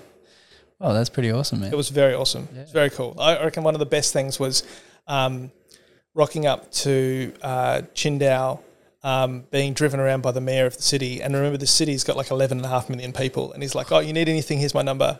And you're like, what? Wow. Yeah, right. Oh, that's cool. Yeah, that was good. Good fun. Yeah, what else? What other cool experiences did you have, like living but also like properly working overseas? Because it's not like you were doing like a bar job or something. You were like in the thick of a career at the same time. Yeah. And I never like lived. I've always called Australia home. So like I've always sort of gone there for work and come back. I've never sort of lived overseas. Right? You work for Qantas? I'm just a proud Australian. So, but yeah, no, I always did that. So I'd always like telecommute. Even when at Westpac I was the National Distribution Manager or Distribution Development Manager, I based it out of Adelaide. So my argument was that I could be in any state by like 9:30 and no one else could do that. If you're in Sydney, you wouldn't get to Perth in time. And I won the argument. So I was able to sort of manage the team from Adelaide. And I've sort of always approached it with any work. So if I've done work in China or in Dubai or in Hong Kong or in Malaysia, I've always come back home. Yeah, why do you come back home? What do you love about here? Well, I've got a wife and kids who would kill me. That's a major weighing reason. Yeah. But it's also because as great as the rest of the world is from what I've seen of it, Europe, the US and everything else, nothing is as complete as Adelaide is, if that makes sense. So what I mean by complete is there's almost nothing you can't buy here, right? But anything you want you can get, right? Which is not the same in sort of more remote areas.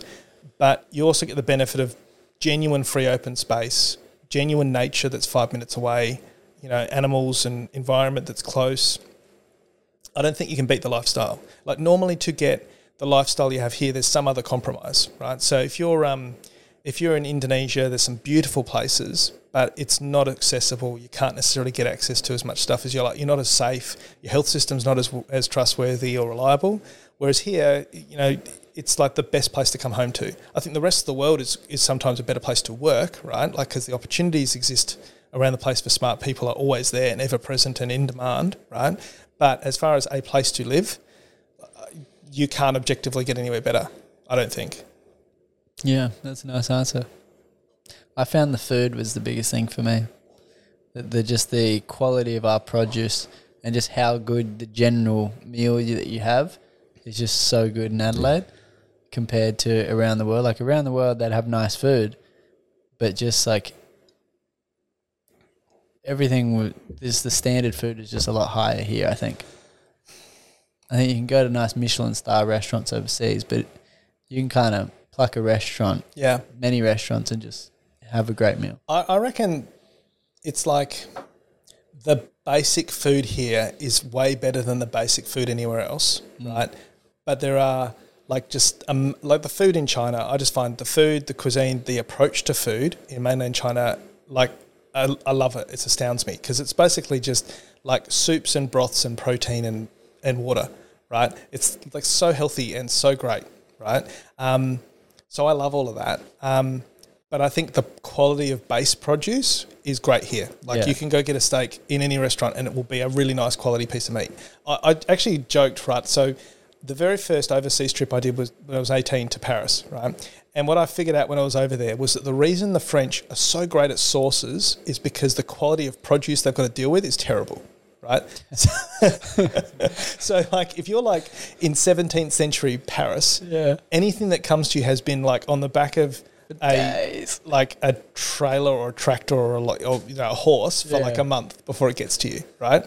So if you've got a steak and it's been like half rotten by the time it gets to you, you've got to think of a way to make it taste good. So the French invented amazing sauces, right? If it's like vegetables and things, it's been months before you get to eat it. Whereas like here, it's grown and you can catch it and the woman's pioneer trail. They came straight down the hill in the morning. So we can like get away with really plain food because the quality is really good.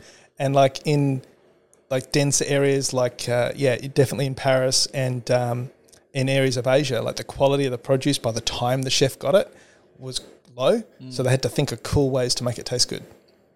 So that's my theory. Anyway, I'm sure there's some people. I like that theory. Yeah, there's some French people that will really hate that part of this presentation. They're easy to displease. Yeah. They're kind of always angry, aren't they? Like, I remember it was quite funny when we were there because like every person we came across knew how to speak English, but if I didn't ask them if they could speak English in French, they would not speak English. So I loved it, but was frustrated at the same time. It was great. I had many French give me terrible service when I was in Paris. Oh, really? Yeah, well, I remember. So you come from Australia. Like our service is not that good. Yeah, but I did. I'll tell you. So we went to this patisserie, and we were like, "Oh, this is great." We had this little routine that we did at like 7 in the morning. Went to this patisserie, and then we went to this cafe, and we get the coffee from there. And we asked the lady the first time we went, or the second time we went, because first time we just went in and figured we could go sit down outside with our food from the patisserie. And no, can't do that in France. They're not happy with that. You have to have the food and drink all from the one place. And we just asked, hey, do you mind if we get the food from the patisserie and eat here? And she's like, yeah, sure. So we did that. And then we did it 5 days in a row. And we didn't ask her every time. And on the 5th day, she comes outside screaming at us and just shushes us off essentially because we'd brought it 5 days in a row, the food and drink. But like the drink was from her. Yeah. And the food was from the patisserie just down the road. It was wild. That's funny. But she let you get away with it for 5 days. She did, but she was seething. Just built up. Yeah. Oh, that's funny. That is funny. Yeah, no, I love learning how different people are, but we're still the same in just about every country. I just find that hilarious. Yes. I think that's such a wonderful thing, isn't it? Yeah, I'm sure there's someone in Adelaide that would get very angry if you sat out the front of their restaurant for 5 days. I don't know. If you're buying I feel like we should test that. We should. Actually, there has been a moment where one time I was at a restaurant venue and I know the person there. And then one of my friends came from the shop next door with their food. It's like, why wouldn't you support where you're at the moment rather than buy from next door? But that's different because you didn't buy something from the shop you were at. You just came with the shop from next door and sat at their shop. Oh, yeah. But if you bought from both, you should be able to sit outside the front of either one. I think it's a fair argument because you go, I've supported your business, but you don't have the other product that I want. Are both of you going to prevent me from sitting there? Like someone has to let me sit here, right? Fair. Maybe you should have done 2 days at one and 2 days at the other. The other one didn't have seating. So. They were just patisserie. They're like, come in, get your food, get out. But they were lovely. They started to know our regular food that we got. Yeah.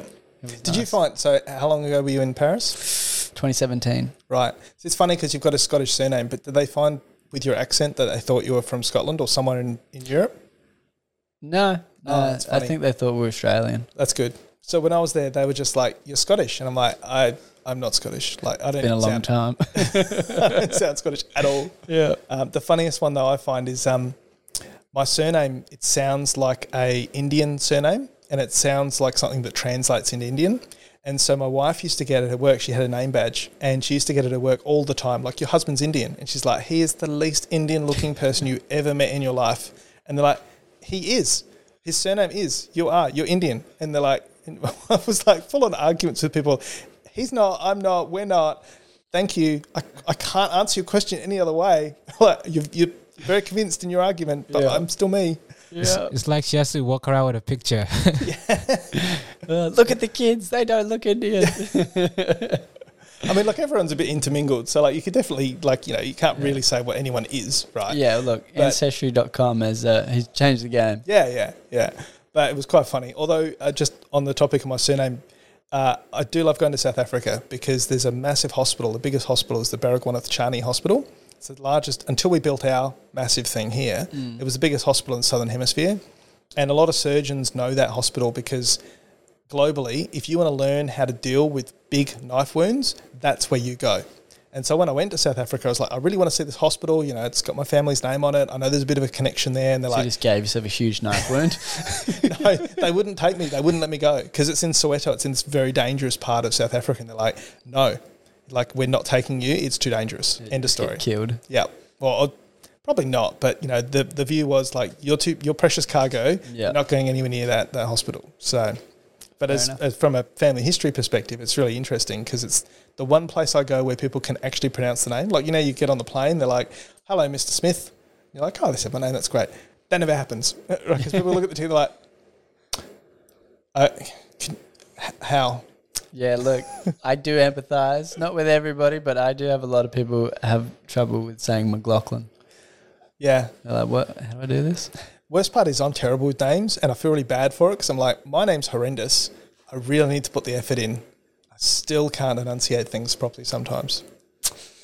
Oh, look, you're only human. Yeah, only so much you can do. Yeah. I remember when I was in like year 6, I had this teacher, and she was like a relief teacher for PE, and we're all sitting down on the ground as little kids, and then she goes and reads out my name, and she goes, Hamish Molester. And I'm like, I died. I was just sitting there and he started laughing, and I'm just crying in my arms. Oh, that's a terrible way to pronounce that. Couldn't go any worse. It was the worst. That's really concerning as a teacher. Yeah, Just right. go like, if you're projecting, we have serious problems. Yeah, that can't happen in 2022, that's for sure. Oh, my God. Speaking of stuff that can't happen in 2022, I've been watching Scrubs. I don't know if you've seen that. Oh, man, it's so funny and pretty recent, and like it could never be made again. No. No. Very funny. Although there are some comedians that are challenging it right now. They're standing up for those inappropriate right to be jokes. offended. Yeah. Yeah. I feel for him. Yeah. I love being offended. I find it like interesting. It's fun. And you get to learn a lot about yourself. Like, I'm actually quite triggered by that. Yeah. Why? Yeah. I think it's a bit sad when people go like, they think that offence is equivalent to physical pain or damage. Like bullying is different, right? Bullying is different to being offended. Like harassing someone in a repeated fashion with the same thing is totally different to, finding something offensive, I think. I think if you find something offensive, you should look at that and go, why and how, and give yourself an opportunity to think about it versus bullying, which is obviously wrong. Yeah, well, offences has no end because you can be offended by anything. So it's like, what's the end game of that? Is you're not allowed to have your own idea. It's probably the biggest risk of it is the imposition on freedom of thought, really. Yes, some 1984 stuff there. Yeah. And, it's funny because I bore my wife with these conversations as well, but we had an 8-hour trip driving back from Melbourne. Yep. And so we're talking about like exactly this point that, sometimes we're talking about Scrubs actually, and like there's some racist jokes in that, right? And they're not like overtly offensive, but they're like, the sort of stuff that you go, you can't say that anymore. Yeah, like the stereotypical stuff. Yeah. But the funny thing about it is that when you stop making those sorts of jokes or they're not present, it actually hides some of the issues that those jokes are about, I think. So like the comedy show was a great show with Jon Stewart, right? Great presenter, early 2000s, said a lot of like what would now be considered reasonably offensive stuff. But what he was good at doing was bringing real topics and making them funny. Yep. So there's a lot of stuff that Bush was doing at the time that you go, right, this is like a war crime, right? But if you don't joke about it, no one was talking about it. And nothing in the news, the main news, was actually making any reference to this and just simply saying we should be all loyal and everything should go along and it's all fine, right? And he's this comedian basically telling accurate news in a humorous way, but it was the only way you could actually introduce the topic, right? And I find that what we miss, the flavour we miss with this is if you're not willing to joke around stuff, you block off the opportunity to even have a discussion about it. And so then I think we end up actually being more disconnected from the plights of people that are disadvantaged, if that makes sense. So like it sounds counterintuitive, but if you go with me on this little journey, right, it's like this idea that if you can't joke, and it sounds bad, right, if you can't joke about the challenges of an impoverished not migrant but like a Just like vulnerable minority group. communities. Minority group. If you can't joke about it, then no one ever talks about that person's story or plight or anything like that, right? And if you don't have any direct exposure to that minority, how would you know otherwise? Yeah. Right? And I think what you end up with is people actually have no idea. So like in Midwest, in the US in Midwest, right, like they literally never see a black person. Right? They don't at all. So the only time they do is on TV, and they create their own sort of like bias and drama and fear, right, because they have no exposure. Yeah. So I kind of think like if you don't have some level of exposure to someone's situation and plight directly, it's very hard to empathise. And the method to get past that is humour. I reckon. Well, that's how you dehumanize a population or any kind of minority. Yeah. Is you create a story about them and you have distance from them. Yeah, I think the distance is the killer. Yeah, because isn't that how they did it in, I think it was in Holocaust times. They first said that they had some kind of disease, that the Jews had a certain like virus or genetic disease that everybody else didn't have. So that's how it started, is from the idea of health standpoint. And then there was like, oh, they're vermin.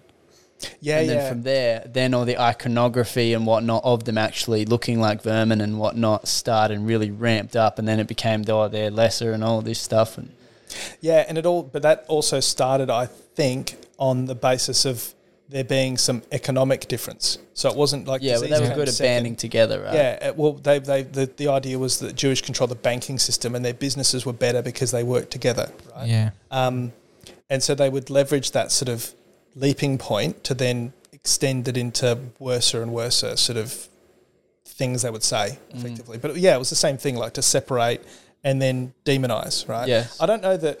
Like what we're sort of talking about here around offence and things like that, I don't think that's the intent, right? Like if you look at like the left-leaning philosophy on this, it's actually good intentions, right? Like they want to get rid of this sort of offensive language and these sort of divisive talk because it can, you know, make people in a minority situation feel disempowered, right?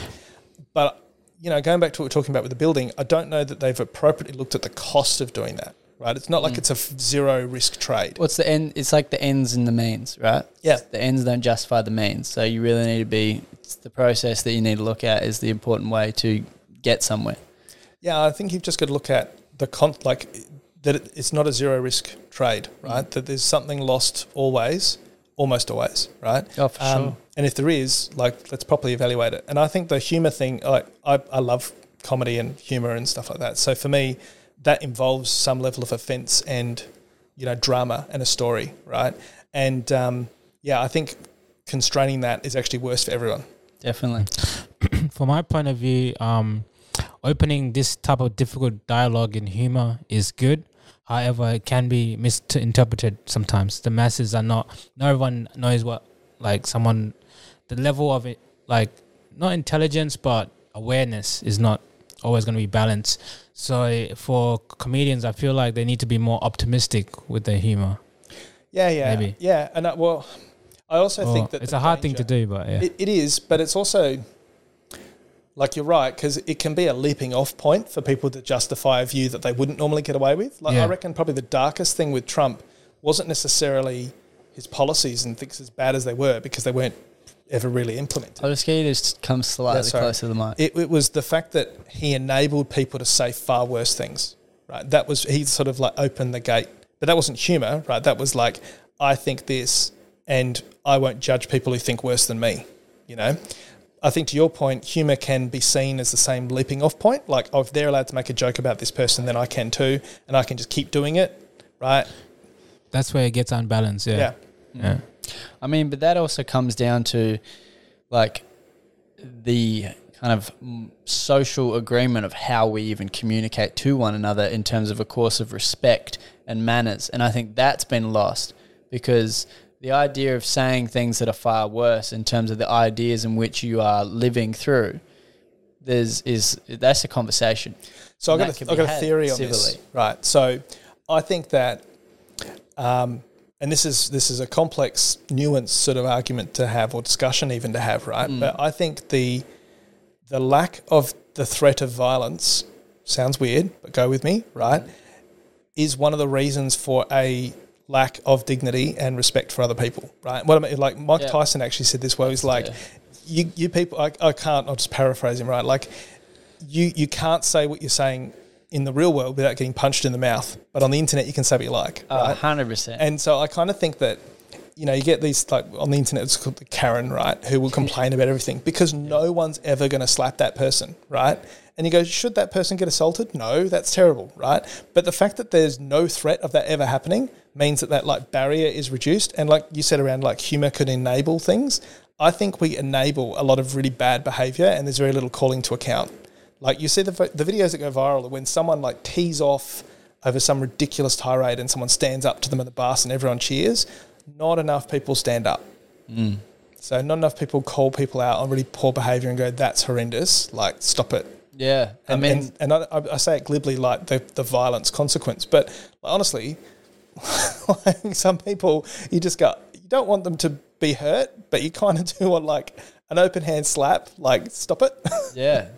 I mean, look, I'm watching a great TV series right now that kind of epitomizes that. It's called The Last Kingdom, and it's set at the time before England was established as a one-nation country. And essentially, people kill each other. So you have to have utmost respect and honor for your word and be your word and your integrity. And even before a battle, you have to have this discussion, and you have to be kind and be very precise with your words, because they're just going to kill you. They can. Everybody's wielding swords. It's so complex, right? Because on one hand, you go back 50 years and there were just some horrendous behaviours towards different groups, right? Like, so they're just like complete inequities, complete injustices and all the rest of it. But I think you also need to look at like the laws that we live by now and how they came to be, right? So like the idea of innocence before guilt, right, in the court. Like why do we have that? Why is it that we don't go like the Chinese system, which is basically the court will convict everyone and the conviction rate's like 99%. If you've been presented, you've done something, so we'll put you away, right? Yeah. Why do we have that and why do we value it, right? There's lots of things that got us to those points that are lessons that I think we've forgotten. And it's not like, I say glibly like, people need to be smacked in the head to stop saying stupid stuff. It's not that. It's more a case of just going, what lessons did we learn that led us to create the legal framework we have, which is very successful at like creating prosperity and protecting life and dignity, right? What happened that caused that to become law, and have we forgotten those lessons? So like your point around like dignity and chivalry around, like you could be killed if you say the wrong thing, like narcissists get a free run in Australia, like in the world now. Mm-hmm. Like if you're a narcissist, you're basically allowed to get away with whatever you want, and very few people will call you to action on it, because to sue someone for it is hugely complicated. Like I'll give you an example. A narcissist will typically think that, they're owed something and they should have it because they're better, right? It's just one example. So when it comes to sort of minor civil fraud, that's the sort of stuff they'll engage in and just go, well, I've got it. What are you going to do about it? And what are you going to do about it? Are you going to beat them up? No, because you'll go to jail for assault, right? Are you going to engage in hundreds of thousands of dollars of legal? No, right? Too expensive. So what happens is that like that behavior gets enabled, right? And there's actually a lot you can get away with before anything. Social behaviors, that's very true, because what's that act called? It's about the freedom one. Anyway, it's one of the acts where anyway, go on. What's the point of it? So the point of it is like, social disengagement. How do you like how would you govern that? Because it's always changing. And so that's what I was trying to say. How do you enforce politeness? Correct. Yeah, and it's so hard. Yeah, right, because like maybe the cost of politeness is, and this is like I said, no risk. So maybe to have a chivalrous and polite society, you need better protection or better rules around what constitutes assault. To give you an example, right? Like freedom. I mean, what does that actually mean? What do you gain? What do you lose? It's complicated. Because the narcissist, you go back a couple hundred years, they'd be dragged out of the town and killed. They'd be like, this guy gets away with too much stuff. We're kind of sick of him. We'll kill him. Right? Yeah. Can't do that anymore. You can't even beat them up. So, what happens is we enable behaviour, and then we all sort of sit there and go, like, I think there's a collective feeling that there's something wrong in civil society, in Western society, right? I think collectively we sort of go, it's just not right. And it's not necessarily better in the past, because if you look at like I said, the way minorities like LGBTQP+, etc., can't pronounce it properly, the way they were treated in the past is abhorrent, right? And they were ostracised and all these other things. And the way we treat people in those circumstances is way better now. But there's still this unease where it's like, but why are we so uncivil in other ways? And we enable this behaviour. I mean, a lot of that was based on our religious doctrine in terms of that, because we had, this is the most workable, like, I was reading, this has come from the context of this book I read recently called Hard Times Create Strong Men. Mm-hmm. And it was essentially looking at the different religions as technology of civilization building. Yep. And the older that the religion is, and the organized religion is, the longer they have had to iron out all the things that have worked, haven't worked.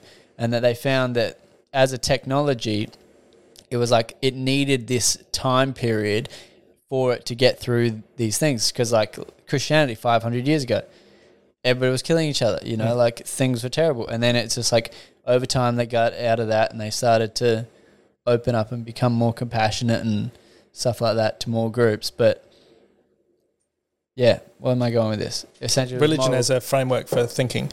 Yeah. Do you know, so I reckon that whole idea is fascinating, and I think Jordan Peterson's complex, but he articulates these sorts of topics really, really well. If anyone hasn't listened to him before, he's like really interesting, compelling sort of dude to listen to. He's a good speaker and he's a very smart dude.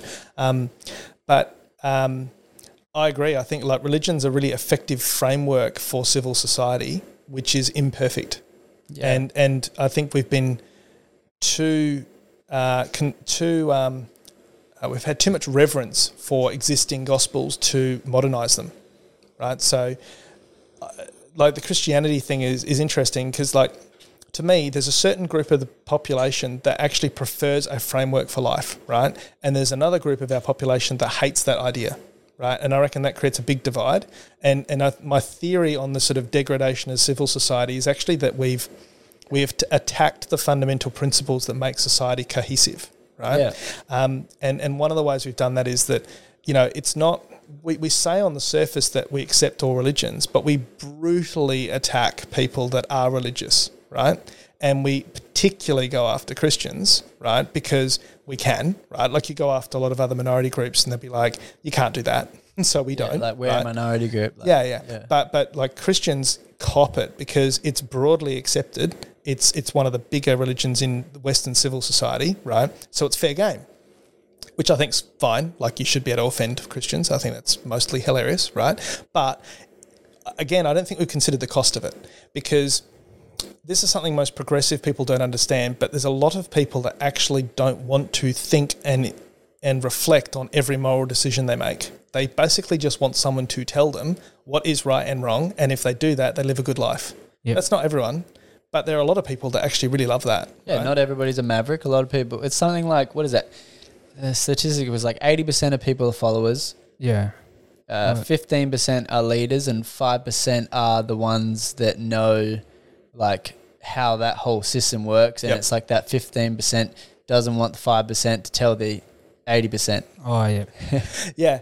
So there's heaps of theories around like hierarchy and control systems and stuff. But like from a personality profiling perspective, you know, from Jung, which is your sort of MBTI model of assertive, assertive and judges, from your big five, you know, factors of personality to just about every other measure, there's segmentation, right? There are different people that think and act in different ways, right? Call it the zodiac, call it whatever you like. There's different behaviour sets. And one of those differences is like the level of progressiveness, if you like. So progressives will typically, you know, dislike hierarchy and dislike, you know, uniformity and order, but they'll be very concerned about care and avoidance of harm, right? So you see that very much in the sort of left-leaning politics where everything is about minimising harm, protecting people. It's all very good intention, right? Like it is. And they're very much against the hierarchical order of things, right? But I think what we've done in the last 40 years is completely ignored the fact that there's a very, very large section of our population that actually does like a hierarchy, does want some system of control, does like uniformity, and it doesn't want people to get hurt, but accepts that bad things will happen to good people, right? And the problem with that group, I think, is that group, I'm just totally speculating here. I'm not like a philosopher or a scientist, right? You're human. But I suspect that person would be typically more likely to gravitate to religion, right? Because what is religion? Like it's a book of life, like how to live a good life and what the consequences of a bad life are, right? Yeah. Doctrine for life. Yeah. So if you get that person and you relentlessly debase their ideology and their thought process and their framework for living and just say it's a scam, you're an idiot if you believe it, and joke, that person doesn't stop needing a hierarchy. They just replace it with something else. Right? Yes. So, like, not to get into the topic of anti-vaxxing and things like that, but I think there's like an element of society that if you take away that framework, we'll just replace it with something else. And we haven't really, as a society, reconciled what happens when you do that. So, like getting to this point of chivalry and how do you actually deal with it, I think you've got to accept frameworks for life are an effective way for a large section of the population to live a good life. And they just want a simple, I wake up, go to work, I do good things, I look after other people, I donate to charity, I go to church, I go home, bang, like they live a good life, right? That's what they want. And when you take it away, they don't stop wanting a simple life. They just go find something else as a framework. Yeah. And perhaps that framework's actually worse, because when you see the take-up of like people supporting Trump and people supporting like populist but horrendous ideas, like... Well, it's essentially creating, because we always are gravitating towards like the tenets of what religion is, you know, Yeah. like you have your book of Revelation. So you have your thing that is like, oh, this is the downfall. This is the thing that's going to ruin consequence. us all. Yeah, yeah. Exactly. And then all the different facets of it.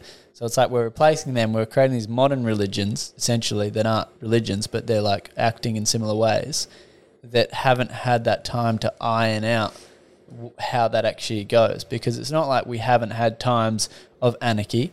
We have. We just haven't had these times of anarchy that we know of in a modern digital, you know, technological world, in a first world like we do now. Yeah. I guess the most similar would be like the Roman times, which are obviously vastly more like savage in comparison to what we're living currently in the first world. Because obviously there still is a lot of like savagery stuff going on in the world that we kind of don't think about. Yeah. No, we're insanely lucky. Oh, and we don't, and often I think that we have the time to entertain, how do you put it, lesser issues because our lives are so easy, right? So if you take away someone's certainty of housing, right, they're probably less likely to be worried about how offensive something is, right? Oh, for sure. But if your life is otherwise absolutely fantastic, well then, yeah, that's the most painful thing in my life is how you made me feel. Hey, take away the heater. Take away the heater. You know, your winters are cold. Yeah, I was going to say, this brings me back to what I was trying to say before, that the civil discourse happening with this law is, so it's named the Racial Discrimination Act 1975. You know, that's caused a lot of conversation in the public eye. What's been the conversation of it? Like one of them, there was a case. It's like what is the appropriate reporting or appropriate language on TV on like another race, or in terms of affairs in relation to people of color or indigenous background. Like, you know, so for example, the description is it makes it unlawful to discriminate against a person because of his or her race, color, descent, national origin or ethnic origin or immigrant status. You know, so it's all about like the grouping and what's acceptable. But for me, when I looked into it, it's about how can you point out, let's say, politicians from how they use their language or things like that. Is this with reference to the librarian that got offended and sued under the revision of this act? Oh, there's been a lot. It's been in review for a lot. But this one was just a normal description of it. Yeah. Yeah, I guess because that all boils down to the shifting pendulum of what discrimination is considered as. Correct. And that is the sign of the times that keeps changing. Yeah. And I think we do embed. So I think there's this critical race theory proposition that's going around in the US. And I think whether we like it or not, you have to admit that there is embedded racism in our systems of government. Right? Oh, for sure. And the easiest considered like indigenous fauna until, what was it, the 60s or the depends 60s, on the state, right? Like 70s or 80s. Interesting fact. So South Australia actually recognised Aboriginal Indigenous owners of land. Yeah, before Federation. Before Federation, when the title was issued. And they actually fought the other states over it. In fact, we weren't going to join Federation unless women were given the vote, right? Yeah, we had to compromise. But we compromised, right? And we did some really terrible stuff after that. So we can't just go, South Australia's great on this, on all fronts. No, right? We were thought pioneers. Yeah, in that particular area. But like the embedded racism, I think, is as simple as making people check on a box whether they're an Aboriginal or Torres Strait Islander when they're asking for any civil service. Like, to me, I look at that and go, I get the intent. The intent is to go, this particular group of people need more help. But I actually think what you should do is remove that box and then just go, if people need help, we help them. I agree. Don't ask me on a form, because I look at that and go, if I was that person, are you helping me because I tick that box? Yeah. Or are you going to ignore me because I tick that box? Or is it being singled out? Yeah, I'm being identified. Yeah, well, it's like you're being seen as lesser on a form. Yeah. Like every form that you, I am that. I can tell you, because my wife worked at Centrelink for 10 years, that the other thing that happens is there's a whole bunch of people in, lower socioeconomic areas dependent on those systems that see that box and go, that aren't Aboriginal or Torres Strait Islander, that go, what the hell is this? Like, what are they getting that I don't get? Yeah. Right? So you create division, right? Correct. By trying to help. Yeah, that's that whole, it's not quite that, but it's the road to hell was paved with good intentions. I love that saying. And you're right. When you asked about the building and like, how do you make decisions around this? It's like, look at the stakeholders and consider things from their point of view. And I think it's the same with this sort of policy stuff. Like, there are like serious, like, intergenerational issues in the way we work with First Nations people, right? Like, and it's not just in Australia, it's around the world, but it's pretty bad here, really. But there's like so many interwoven issues that part of me thinks that what we actually need to do is just sort of step back a bit and go, like, let's look at any different way that we identify different groups and get rid of that identification and address services on a pure needs basis, right? So I don't care what colour you are or where you came from. If you need help, we should apportion resources to help that person. If that happens to be in a different community, whatever. I don't care if it's more in Katherine and less in Sydney. Let's put more resources into Katherine because that's where it needs the help, right? But at the same time, you have to look at sometimes the interference that we impose and the systems we put in place actually are worse, even though they intend to help. Yeah. That being said, to play devil's advocate, the tool of dividing up, not in terms of dividing humanity, but dividing up who people are and where they're from and stuff like that, could also be used from a bureaucracy's perspective as, okay, this is the kind of issues that might be at the source of why they're in their current status.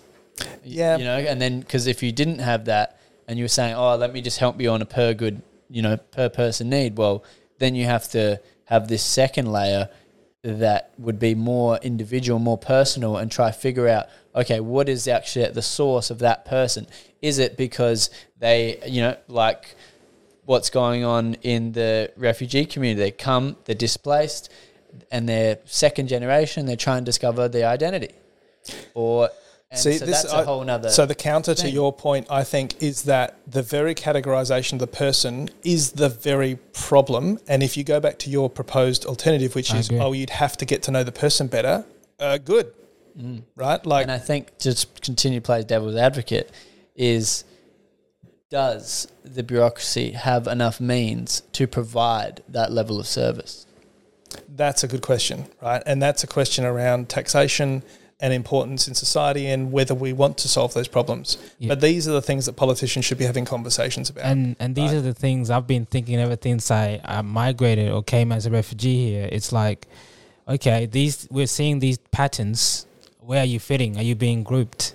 Identity again, But yeah, those are political questions, and yeah, facts. And I reckon that's a real opportunity for politicians, right? To go, okay, if we allow migrants to come here under refugee status, are we putting in place appropriate resources to assist those people? And what damage have we done through our process that we need to fix, right? And if you just tick a box and go, well, they're a refugee, so it means X, Y, Z services, like to me, that's actually the thing that's going to create the inequity. Yeah. What you should actually do is go, here's one individual with this set of circumstances that's dealt with it quite well and doesn't need much, right? This person's integrated really well and that's great. This person really needs a shitload of help. So what are we doing there? If you try and approach that as, because you're a refugee, here's your box of goodies, right? That's efficient from a bureaucracy perspective and terrible from a social outcome perspective. Yeah, definitely. And I think it's the same with the Aboriginal communities, because there's some interwoven issues there around crime and causes of crime. There's cultural issues that that we as a society don't want to discuss, right? We don't discuss the fact that there are cultural drivers for some behaviour that is suboptimal, right? And what I mean by that is, if your culture is to share, that sounds amazing until you're the person that's successful, and then your job is to give everything you have to everyone else, right? That creates stress, right? So that's a challenge, a cultural challenge we need to talk through, right? But then the other thing is, like, there's been, fetal alcohol syndrome and all these massive problems that are like will last generations, right? Like you actually can't fix that because you have a large group with significant impairment, right? Yeah. An interesting thing that so I did a walk with my friend George from when COVID happened in the June month of when COVID happened from Adelaide to Mount Gambier over 15 days. So it was 450 kilometres and we just maybe I should do that. It's good. It sounds cool. It's good. And half our money went to Cure Yellow, which was an Indigenous organisation that's based out of Seaton and Port Adelaide. Mm-hmm. And we chose them because they have these awesome Aboriginal youth action programs where they're very like believing in self-determination, and that's how their success of their community will be like really fostered. Yep. And we're like, oh, that's great. And then the other half went to Beyond Blue because obviously mental health is a huge issue and we're going to the Blue Lake. So it was like Beyond Blue, Blue Lake, made sense. And when we got to Mount Gambier, we went to the local Indigenous communities like headquarters and where they provide all the services and amenities and stuff. And one interesting thing, and it was a group that was, everybody that worked there was Indigenous, but what they found was one that their peoples tend to be nomadic. They'd move around a lot, so they couldn't actually stay in the same location and get the amenities that are needed for their health for the amount of time they need to. And they also had this inherent distrust in Western medicine and medical systems because obviously they have not been treated well and their ancestors have not been treated well. Every person would have their auntie, uncle, father, brother that's been treated horrendously. Yeah. So it's very hard. And then again, it comes back to the tick box. Like, hey, trust us, but can you just identify your race on this piece of paper, please? And like, trust us, we'll look after you, even though your uncle and your auntie and your brother were horrendously treated. Just tick the box. Yeah. Like, we create that problem and that distrust and fear and then go, why don't they want our help? Are you serious? Like, treat them like people, like individuals. Sounds like the box is creating a break of chivalry to me. Yeah, I think so. Yeah. I don't think it's intended for that. Yeah, it's not. No, there had been parameters, I reckon, for bureaucracy reasons. But yeah, I feel like it's expired its purpose or something. Yeah. I mean, I think in the technological age, where do you think like digitally automation, artificial intelligence and stuff like that will assist in providing people the services they need? If it's having that conversation to find out what they need. Imagine if we had AIs where it's like a psychologist, and because that's a big chunk of time, and it was able to actually have that conversation back and forth and then go, okay, based on these conversations and asking these particular questions that extract, okay, what do we actually need to know to assist this person? Then it creates a report of, okay, this is how this person needs to be assisted. Imagine if that kind of algorithm or technology was created. Well, there's a lot of stuff like that now that will like listen to a cough type and take a photo of a mole and tell you whether it's dangerous or not. And there's lots of different things that are happening.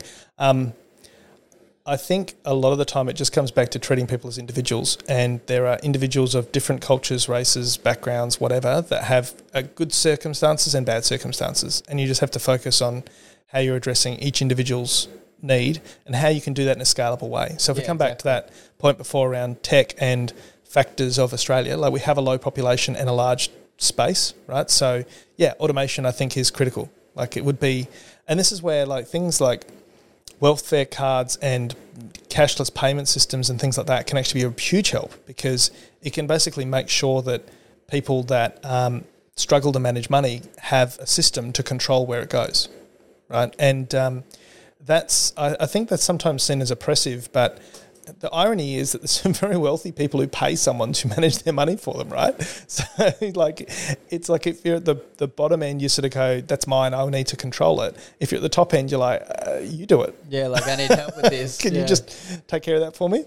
So it's, I think the mindset needs to change with how we approach technology. Well, I think because that's also comes down to choice, right? Because one is, you have the luxury of being able to choose to do that, and one, you don't have. It's forced on you, yeah. Exactly. So then it comes down to that freedom of choice, and then how far does that go, and what kind of things? Because the Treasurer of the UK came out saying that they're looking into digital technologies, digital currencies, and they want to have it so it's programmable. and the question is, okay, to what end? Yeah. Does it mean, we want to have we want to promote good health in our country, so we're going to limit everybody to only be able to have 2 burgers a week, and if you go to any burger joint, then it's just transaction declined. You know, like, what is the end? Is it, you haven't paid your taxes, so then bam, all your money is freezed? It's like those obviously extreme scales of it, but... Well, this sort of social experiment is playing out now in China. I mean, there's a social crediting system where, like, you know, who you associate with will determine whether you're allowed to travel overseas for a holiday. You know, those sorts of things already exist. You know, I just think they're a bad idea. I think the more you constrain choice, the more you create stress that comes out in really bad ways. So, like, some really, really fascinating stuff around Japanese society pre-World War II and some of the nasty atrocities that happened during World War II, right? And it's a very controlled civil society, very polite, right? But sometimes what you get with that control is a deep, dark shadow, right? There's a really, really good, it's not too short, but a book on a collection of different papers called Meet the Shadow, right? And it's all basically about this idea that your subconscious mind, the more you sort of repress who you are and what you are, the more dangerous you actually are, right? So and the best example would be like the American Reverend, who's like super holy, super, you know, all powerful over his sort of flock, right? But they're the ones that get up to the nastiest stuff, right? So, I think there's some challenges. The more you repress people, the more dangerous they are. That reminds me of like a narcissist. Yeah. I think a lot of them would be, like, because they're holier than thou and great. And I just think they're dangerous. That sort of the more you repress people. Yeah. The money thing is funny. So, like, you know, I run a financial planning firm, and for a few years was a financial planner. So a lot of that is, you know, like I said, it was sort of, it grew out of a sales culture, but now it's far different than that. It really is like personal advice and how to help people build goals and set plans and put those plans into action and take advantage of the nuances of the legislation and things like that. But one of the things you come to realize when you work with lots of different people across different areas is there's like 2 different ways to approach money. One is you're scared of losing it, right, which is everyone understands. The other one that most people don't understand is scared of keeping it, right, which only I think people that have struggled financially understand that. Right, and what happens is if you're scared of keeping money, the idea is that if you have money, someone's going to come along and take it from you. Some bill is like they honestly will believe that fate will break something in my car and I'll lose whatever I've got. So if I spend it, then no one can take it, right? And so, like, it sounds weird, but that's basically how, you know, people in stressed financial situations approach their cash. They're like, I need to get rid of this because otherwise something bad's going to happen to me. Yeah. Honestly, that's the approach, right? So when you look at like cash control systems and things like that, I think it has to start with the idea of understanding where people's stress is, right? So if they're scared of keeping money, then you need to sort of help them feel comfortable with keeping some cash, right? And know that, you know, they're not immediately going to see something bad happen. I feel like that's very true because I was having a conversation with a couple individuals from my community, and they're saying that the financial literacy is very low, and I think that can cause that people being afraid of either keeping it or investing it in a certain way. Yeah. I mean, we're pattern recognition machines, right? So like if you only ever have like $1,000 and, you know, new tires in your car cost you $800, right? Then you're going to ignore looking at your tires until like there's steel belts coming out, right? Yeah. And then the second you finally get some money, like, you know, you get a $750 payment from the government or something happens and you come across something, I need to get my tires done, right? So the second you've got it, it's gone. Yeah. Right. And so when you look at like cash cards to control payments and things like that, I think there are elements of that are really useful where you'd go, we're going to like pay you $500. We're going to keep $200 of it in your bank account and you can see it and no one can touch it. Right. But couldn't that just be solved with financial literacy in education? I don't think so, because a lot of people that know and get told this stuff there's a lot of deep psychology around it. Right. Okay. So if you've suffered stress, that changes how your brain works. Right. So you can be told a bunch of really logical stuff and still won't change your behaviour. Fair. Also, are they Rick and Morty socks? Yeah. That's classic. It's a good show. Yeah, it's great. I love it. It just takes too long to come out. True. Dead true. That's a very fair point that people have psychological issues and they don't know how to overcome their way of being because they're just like kind of trapped in who they are. But I think that's also a failure in our education. We don't have mentorship of humans into how to overcome our emotions and actually have self-determining beliefs, thoughts, and actions. I think it's really hard to comment about education. So I'm the treasurer for Life Education, which is a charity that does education in schools around like the basics, like how to wash your hands, what the consequences of smoking are, things like that. Because it's not that teachers don't teach that; it's that a third party telling you is different to someone who you talk to every day, right? So taking kids out of like their normal environment and sort of showing them consequences and giving them tools as to how to approach things rather than telling them the answer is really effective learning, right? So like the basic premise of that is to go, well, I can tell you what's wrong, but if I tell you how it's wrong and how you can make your own decisions, then you're at least empowered to make better decisions. And that's how you can change behaviour rather than just sort of telling people stuff, right? Yeah. But so with that context, I would say with education, because everyone goes through it, everyone has an opinion on it, but it changes more rapidly than most people appreciate. So if you've been out of school for like 7 years, you actually have no idea how the education system works at the moment. That's fair. And I love this because you often see like, elder people on TV or, in social circumstances talking about education. You go, it is nothing like it was 40 years ago, 30 years ago, 20 years ago, 10 years ago. So I'm dyslexic. And the Same. Nice. So the phonics systems they use to teach all kids to read now are what they suggested kids with dyslexia read 30 years ago. So they've sort of completely changed how they actually teach phonics based on the fact that the way they were teaching dyslexics actually works better for everyone, right? So because it's changing all the time, it's really hard to make comments on it.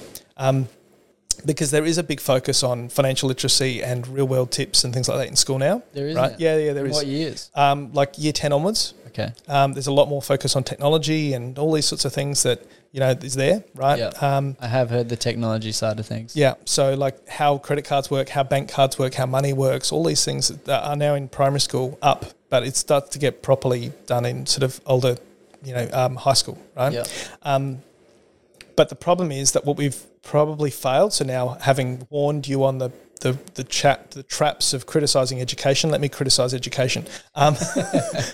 We don't do enough around resilience, and consequences are not dealt with appropriately. So where we've been really, really great in teaching people to learn things, we've been really bad at dealing with surviving bullying behaviour, for example, right?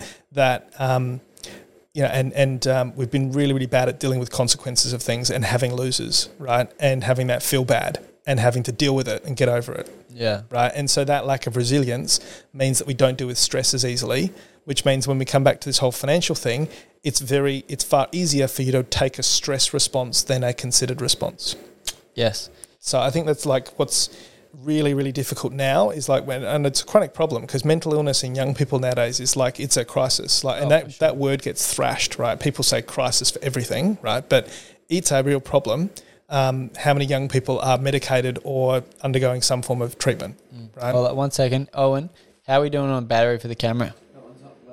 11? Okay, so we got a little bit more. Cool. Just checking. Yeah. So that's a challenge. And I kind of think that we're not born to be fragile. We're born to be tested and improved and pushed. And, so if you don't get people comfortable with failure and with losing and building resilience around it, you create people that are prone to more stress.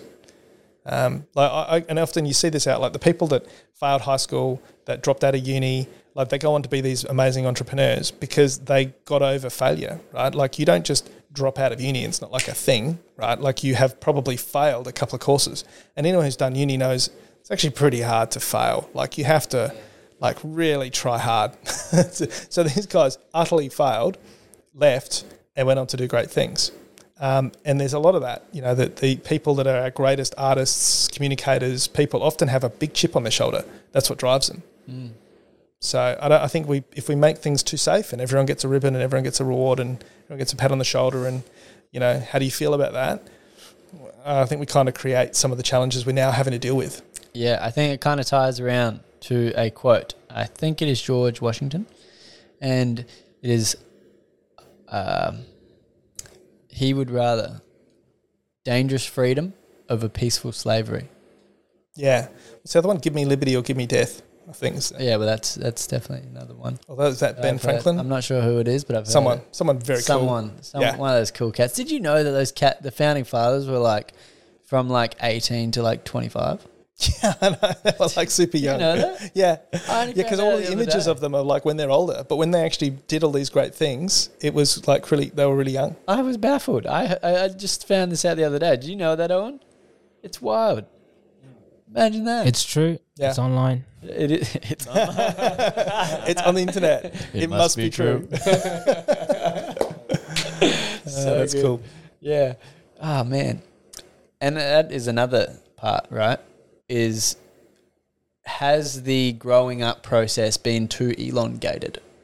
Are we growing up too late instead of actually being tried and tested and put into at least a simulation of the real world that has consequence? I know TAFE, they're doing like TAFE courses and stuff, and they're bringing that younger and younger, which is obviously an example of that. But, you know, you go to other countries and for wrong or right, you know, you have kids that are like 10 or 12 and sometimes even younger on construction sites actually helping build buildings. Yeah. And, you know, obviously there's whole ethics argument behind, you know, where that's right and wrong and, you know, paid and non-paid and all that. But in terms of just the self-determination of the individual through the general way we're grown up, do you think that we have slowed it down too much? I think it's one of those things we've got to follow the science, because it's a if you look at it objectively, we live longer, we're smarter, right? Yes. Just about the Dunning-Kruger effect, right? Sure. So on average, our IQ is higher each year. More educated. We're better educated. Our living standards are higher, and we're healthier for the time we're alive. Yes. So I think by every objective measure, the present is better than the past, right? Even though we long and we feel uncomfortable about it, it's hard to ignore those facts, right? So maybe we need that longer gestation period in order to have that higher level of education and that, you know, higher intellectual quotient, and therefore to live longer and be healthier. I don't know. That's a fair point. But I think the world is diverse enough for us to be able to find that answer. I think, like, for example, there's a lot of studies that say that, you know, children should stay out of constructive learning until they're probably about 6. And yet other countries put people into preschool education as young as 3 or 4, right? So I think there's enough data out there for us to start really refining this and looking across big data sets and going, right, well, first of all, what are we quantifying as success, right? And I would have to think it would be overall happiness and, you know, sense of self and self-worth, because if you just purely look at economics, it's, you know, what's the point if people are on antidepressants, right? Well, it depends on the society, right, in terms of what is quantified as success. Yeah. But so, again, let's start with quantifying success and then look at what the data and see where we're getting to. So, and then look at all the elements that could be influencing that outcome. So, like, everyone loves to look to the Nordic countries as like this epitome of amazing success. And you go, yeah, it's kind of easy to do that when you've got like oodles of money from every sort of fossil fuel you can imagine, and they put it all in the bank, and then they're earning interest off of it, investing it around the world, right? So, like, it's pretty easy to have this amazing social structure and all this cool stuff when you were just given a whole bunch of money. That's kind of like, you know, Trump saying he's a self-made man when he was given like $1 million and a couple of businesses to get started, you know. I picked on Trump a bit tonight, but like, you know, he's an amazing case study as a human. He's polarizing. Yeah, right? But like there's so many lessons come from that. But the point's the same. I read his book the other day. Which one? The first one. Not Money Master again. That's Tony Robbins. I just read it. He didn't actually write that. It was a ghostwriter. But I know the one talking about, I've got it. It's the one about all the stories of his business, of him like doing deals. Yeah. Art of the Deal. Art of the Deal. That's it. He didn't actually write that. Yeah. But it's a good book. But it's his stories. It's a good book. Yeah. Yeah. I agree. I loved it. I thought it was very fascinating. Yep. And it's good stories. Like, it's interesting of how negotiations actually worked for his, New York real estate deals, and how he kind of like looked at airspace, but also looking at the difference between like building a new building and then like how planning and approvals get in the way, and how like the political climate of like certain people not wanting things and the mayor at the time and all that kind of, all these things worked in how he navigated it. Yeah, I got to say, for as incoherent as he is to listen to when you actually, or try and read when you look at transcripts, he communicates emotion very well, right? Like, he's very good at communicating the intent of something without actually saying it well, if that makes sense. So, like, intellectuals look at what he says and go, this is absolute gibberish. Like, let me read it back to you, and it sounds like nonsense, right? But when you hear him speak it, a lot of people go, yeah, I totally get it. Like, there's different languages have different approaches to this. Like, Germanic languages are very precise, right? And Western civilization's the same. We're sort of low context. We say what we mean, right? Whereas like Asian and some Arabic languages are more context driven. So it's not like what was said per se, but the vibe or the context around what was said and the circumstances around what was said, right? And I reckon what Trump nails is that straddling the line between context and communication. Like, he says things, but he communicates the intent and the emotional drive of it really, really well. Yeah. And I think when he, I don't know if you saw like the very early Republican debates, nailed it. Like, he came out and just went, I could buy all these guys and they would do whatever I want. And I've gone to Clinton's wedding and I could buy them too. And this system's stuffed because I can buy all these people, and that's why you should put me in charge. And I listened to that and went, that's pretty good. Yeah. You're right. Yeah, I get that. Yeah. Yeah, he, there's just been so many studies about how he communicates, right? And one that I saw that was quite fascinating is that he has such a simple way of speaking in terms of his political speaking. I think privately he's uses a lot more vocabulary from what I've heard. But he only used like 1, 2, max 3 syllable words for all his speeches. Well, and Tony Abbott was good at that as well, right? So Tony Abbott's whole thing was like, he wasn't necessarily as compelling as an elected leader, but as an opposition leader, very compelling, because he brought it all down to 3 words, right? It was like, stop the boats, right? But that's what he did. He just ran slogans hard, and people went, yeah, I get it. Yeah. Interesting. MC Saatchi, or Saatchi and Saatchi, which is a mark. Have you heard of them? I know the name. So Saatchi and Saatchi, I think it was in the 70s. They were like the biggest marketing company in the world. I should probably know the name then. Oh, yep. Phenomenal. And then some stuff happened with the brothers and all that, and it got divided into M&C Saatchi. And we got given this book, and it was essentially brutal simplicity. And it was going through like how the art of simplicity, or brutal simplicity, is actually really, really difficult and is so smart, because it's so easy to write something that's, complex and convoluted and all that, but to really get that complex idea and then harness it down, like 3 colours tell you when to go, like as a wayfinding thing. What was it? The author of 1984, George Orwell. Orwell, not Huxtable. I was thinking Huxtable, but that's the other. No, that's Brave New World. So I'm like in the last bit of that book. Oh yeah, they're all really good books. So he wrote this really great thing on how to write, and it was very similar to that. It was literally just like simplify. Just try and find the least amount of words to say what you're trying to say. And it's like only a couple of paragraphs, but it's great reading on how to write. What's it called? It's literally just his like letter on how to write good English. That's it. So if you just look it up, you'll find it. Which is, I think, another funny thing that us Australians do is we talk a hell of a lot, and I'm like really bad at it. But I'll give you an example. Like in America, I don't know, have you been to the US much at all? Yeah, so I did a study abroad in New York. Okay, so tell me if you found the same thing, right? So I'd go along and say, I'm just trying to get to this point, right? So like I'm trying to find the Statue of Liberty. In the US, you would go, random person, where's the Statue of Liberty? And they'd go, that way 3 blocks. Thanks, see ya. And you do that, right? I do this particularly badly, but I find Australians do this in general. We'll go, hi, just want to let you know, I've just got here from like overseas. I flew over on a plane. We landed. We came across from LA. I'm trying to get to the Statue of Liberty, but for the last hour and a half, I've just been wandering around. We just had lunch, you know, and then we're going to go down to the Statue of Liberty. Can you tell me where it is? And the American's just gone, what the hell did you just say for the last like 5 minutes? Yes. And then we walk into shops and we're like, I may buy that thing. And they're like, do you want it? Yeah, I want it. Yeah. I may. Like May says you won't, or maybe you won't. Yeah. Are you? May means we will.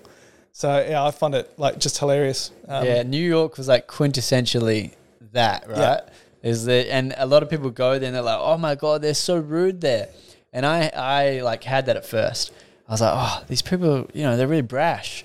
I was like, oh, this is like kind of offending me. But then I just went and listened to, not tone of voice, nothing like that, because they have like, you know, a very direct way of speaking. And then I listened to actually the words. And they were just so literally and directly answering any question I had. Yeah. And you're like, and it was like, oh, wow, that's super helpful. It's actually really good. Yeah. The only reason I picked it up, because I obviously do this so badly, this guy was just like, okay, I want to help you, but what do you actually want? And I'm like, I want to go here. And he's like, that way. And I'm like, oh, how did that happen? Dude, I made a friend when I was doing that. I had this rule.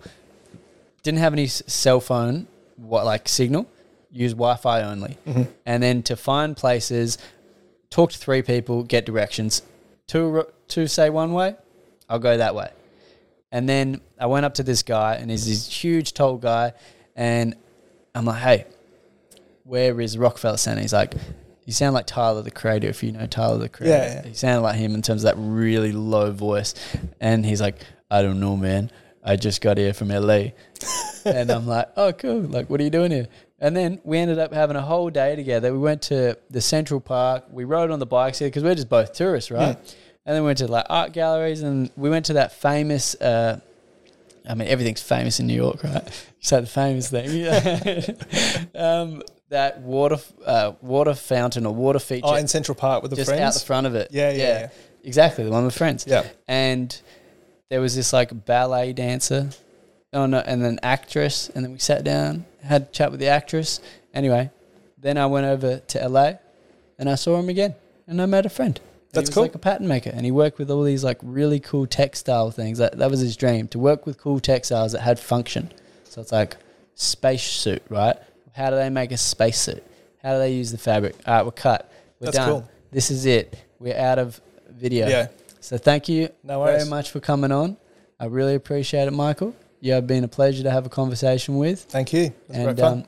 Is there anything you'd like to say? No. I think I spoke a lot. Yeah. That was good fun. It was great. It was, I think we undervalue the benefit of just normal human communication, and we try and structure things too much. I think we should just have fun, relax, talk to people, enjoy life. That's what I've learned as well. And we're in the best state to do that, I think. Definitely. Thank you. No worries. Thanks. All right. Cheers. And cut.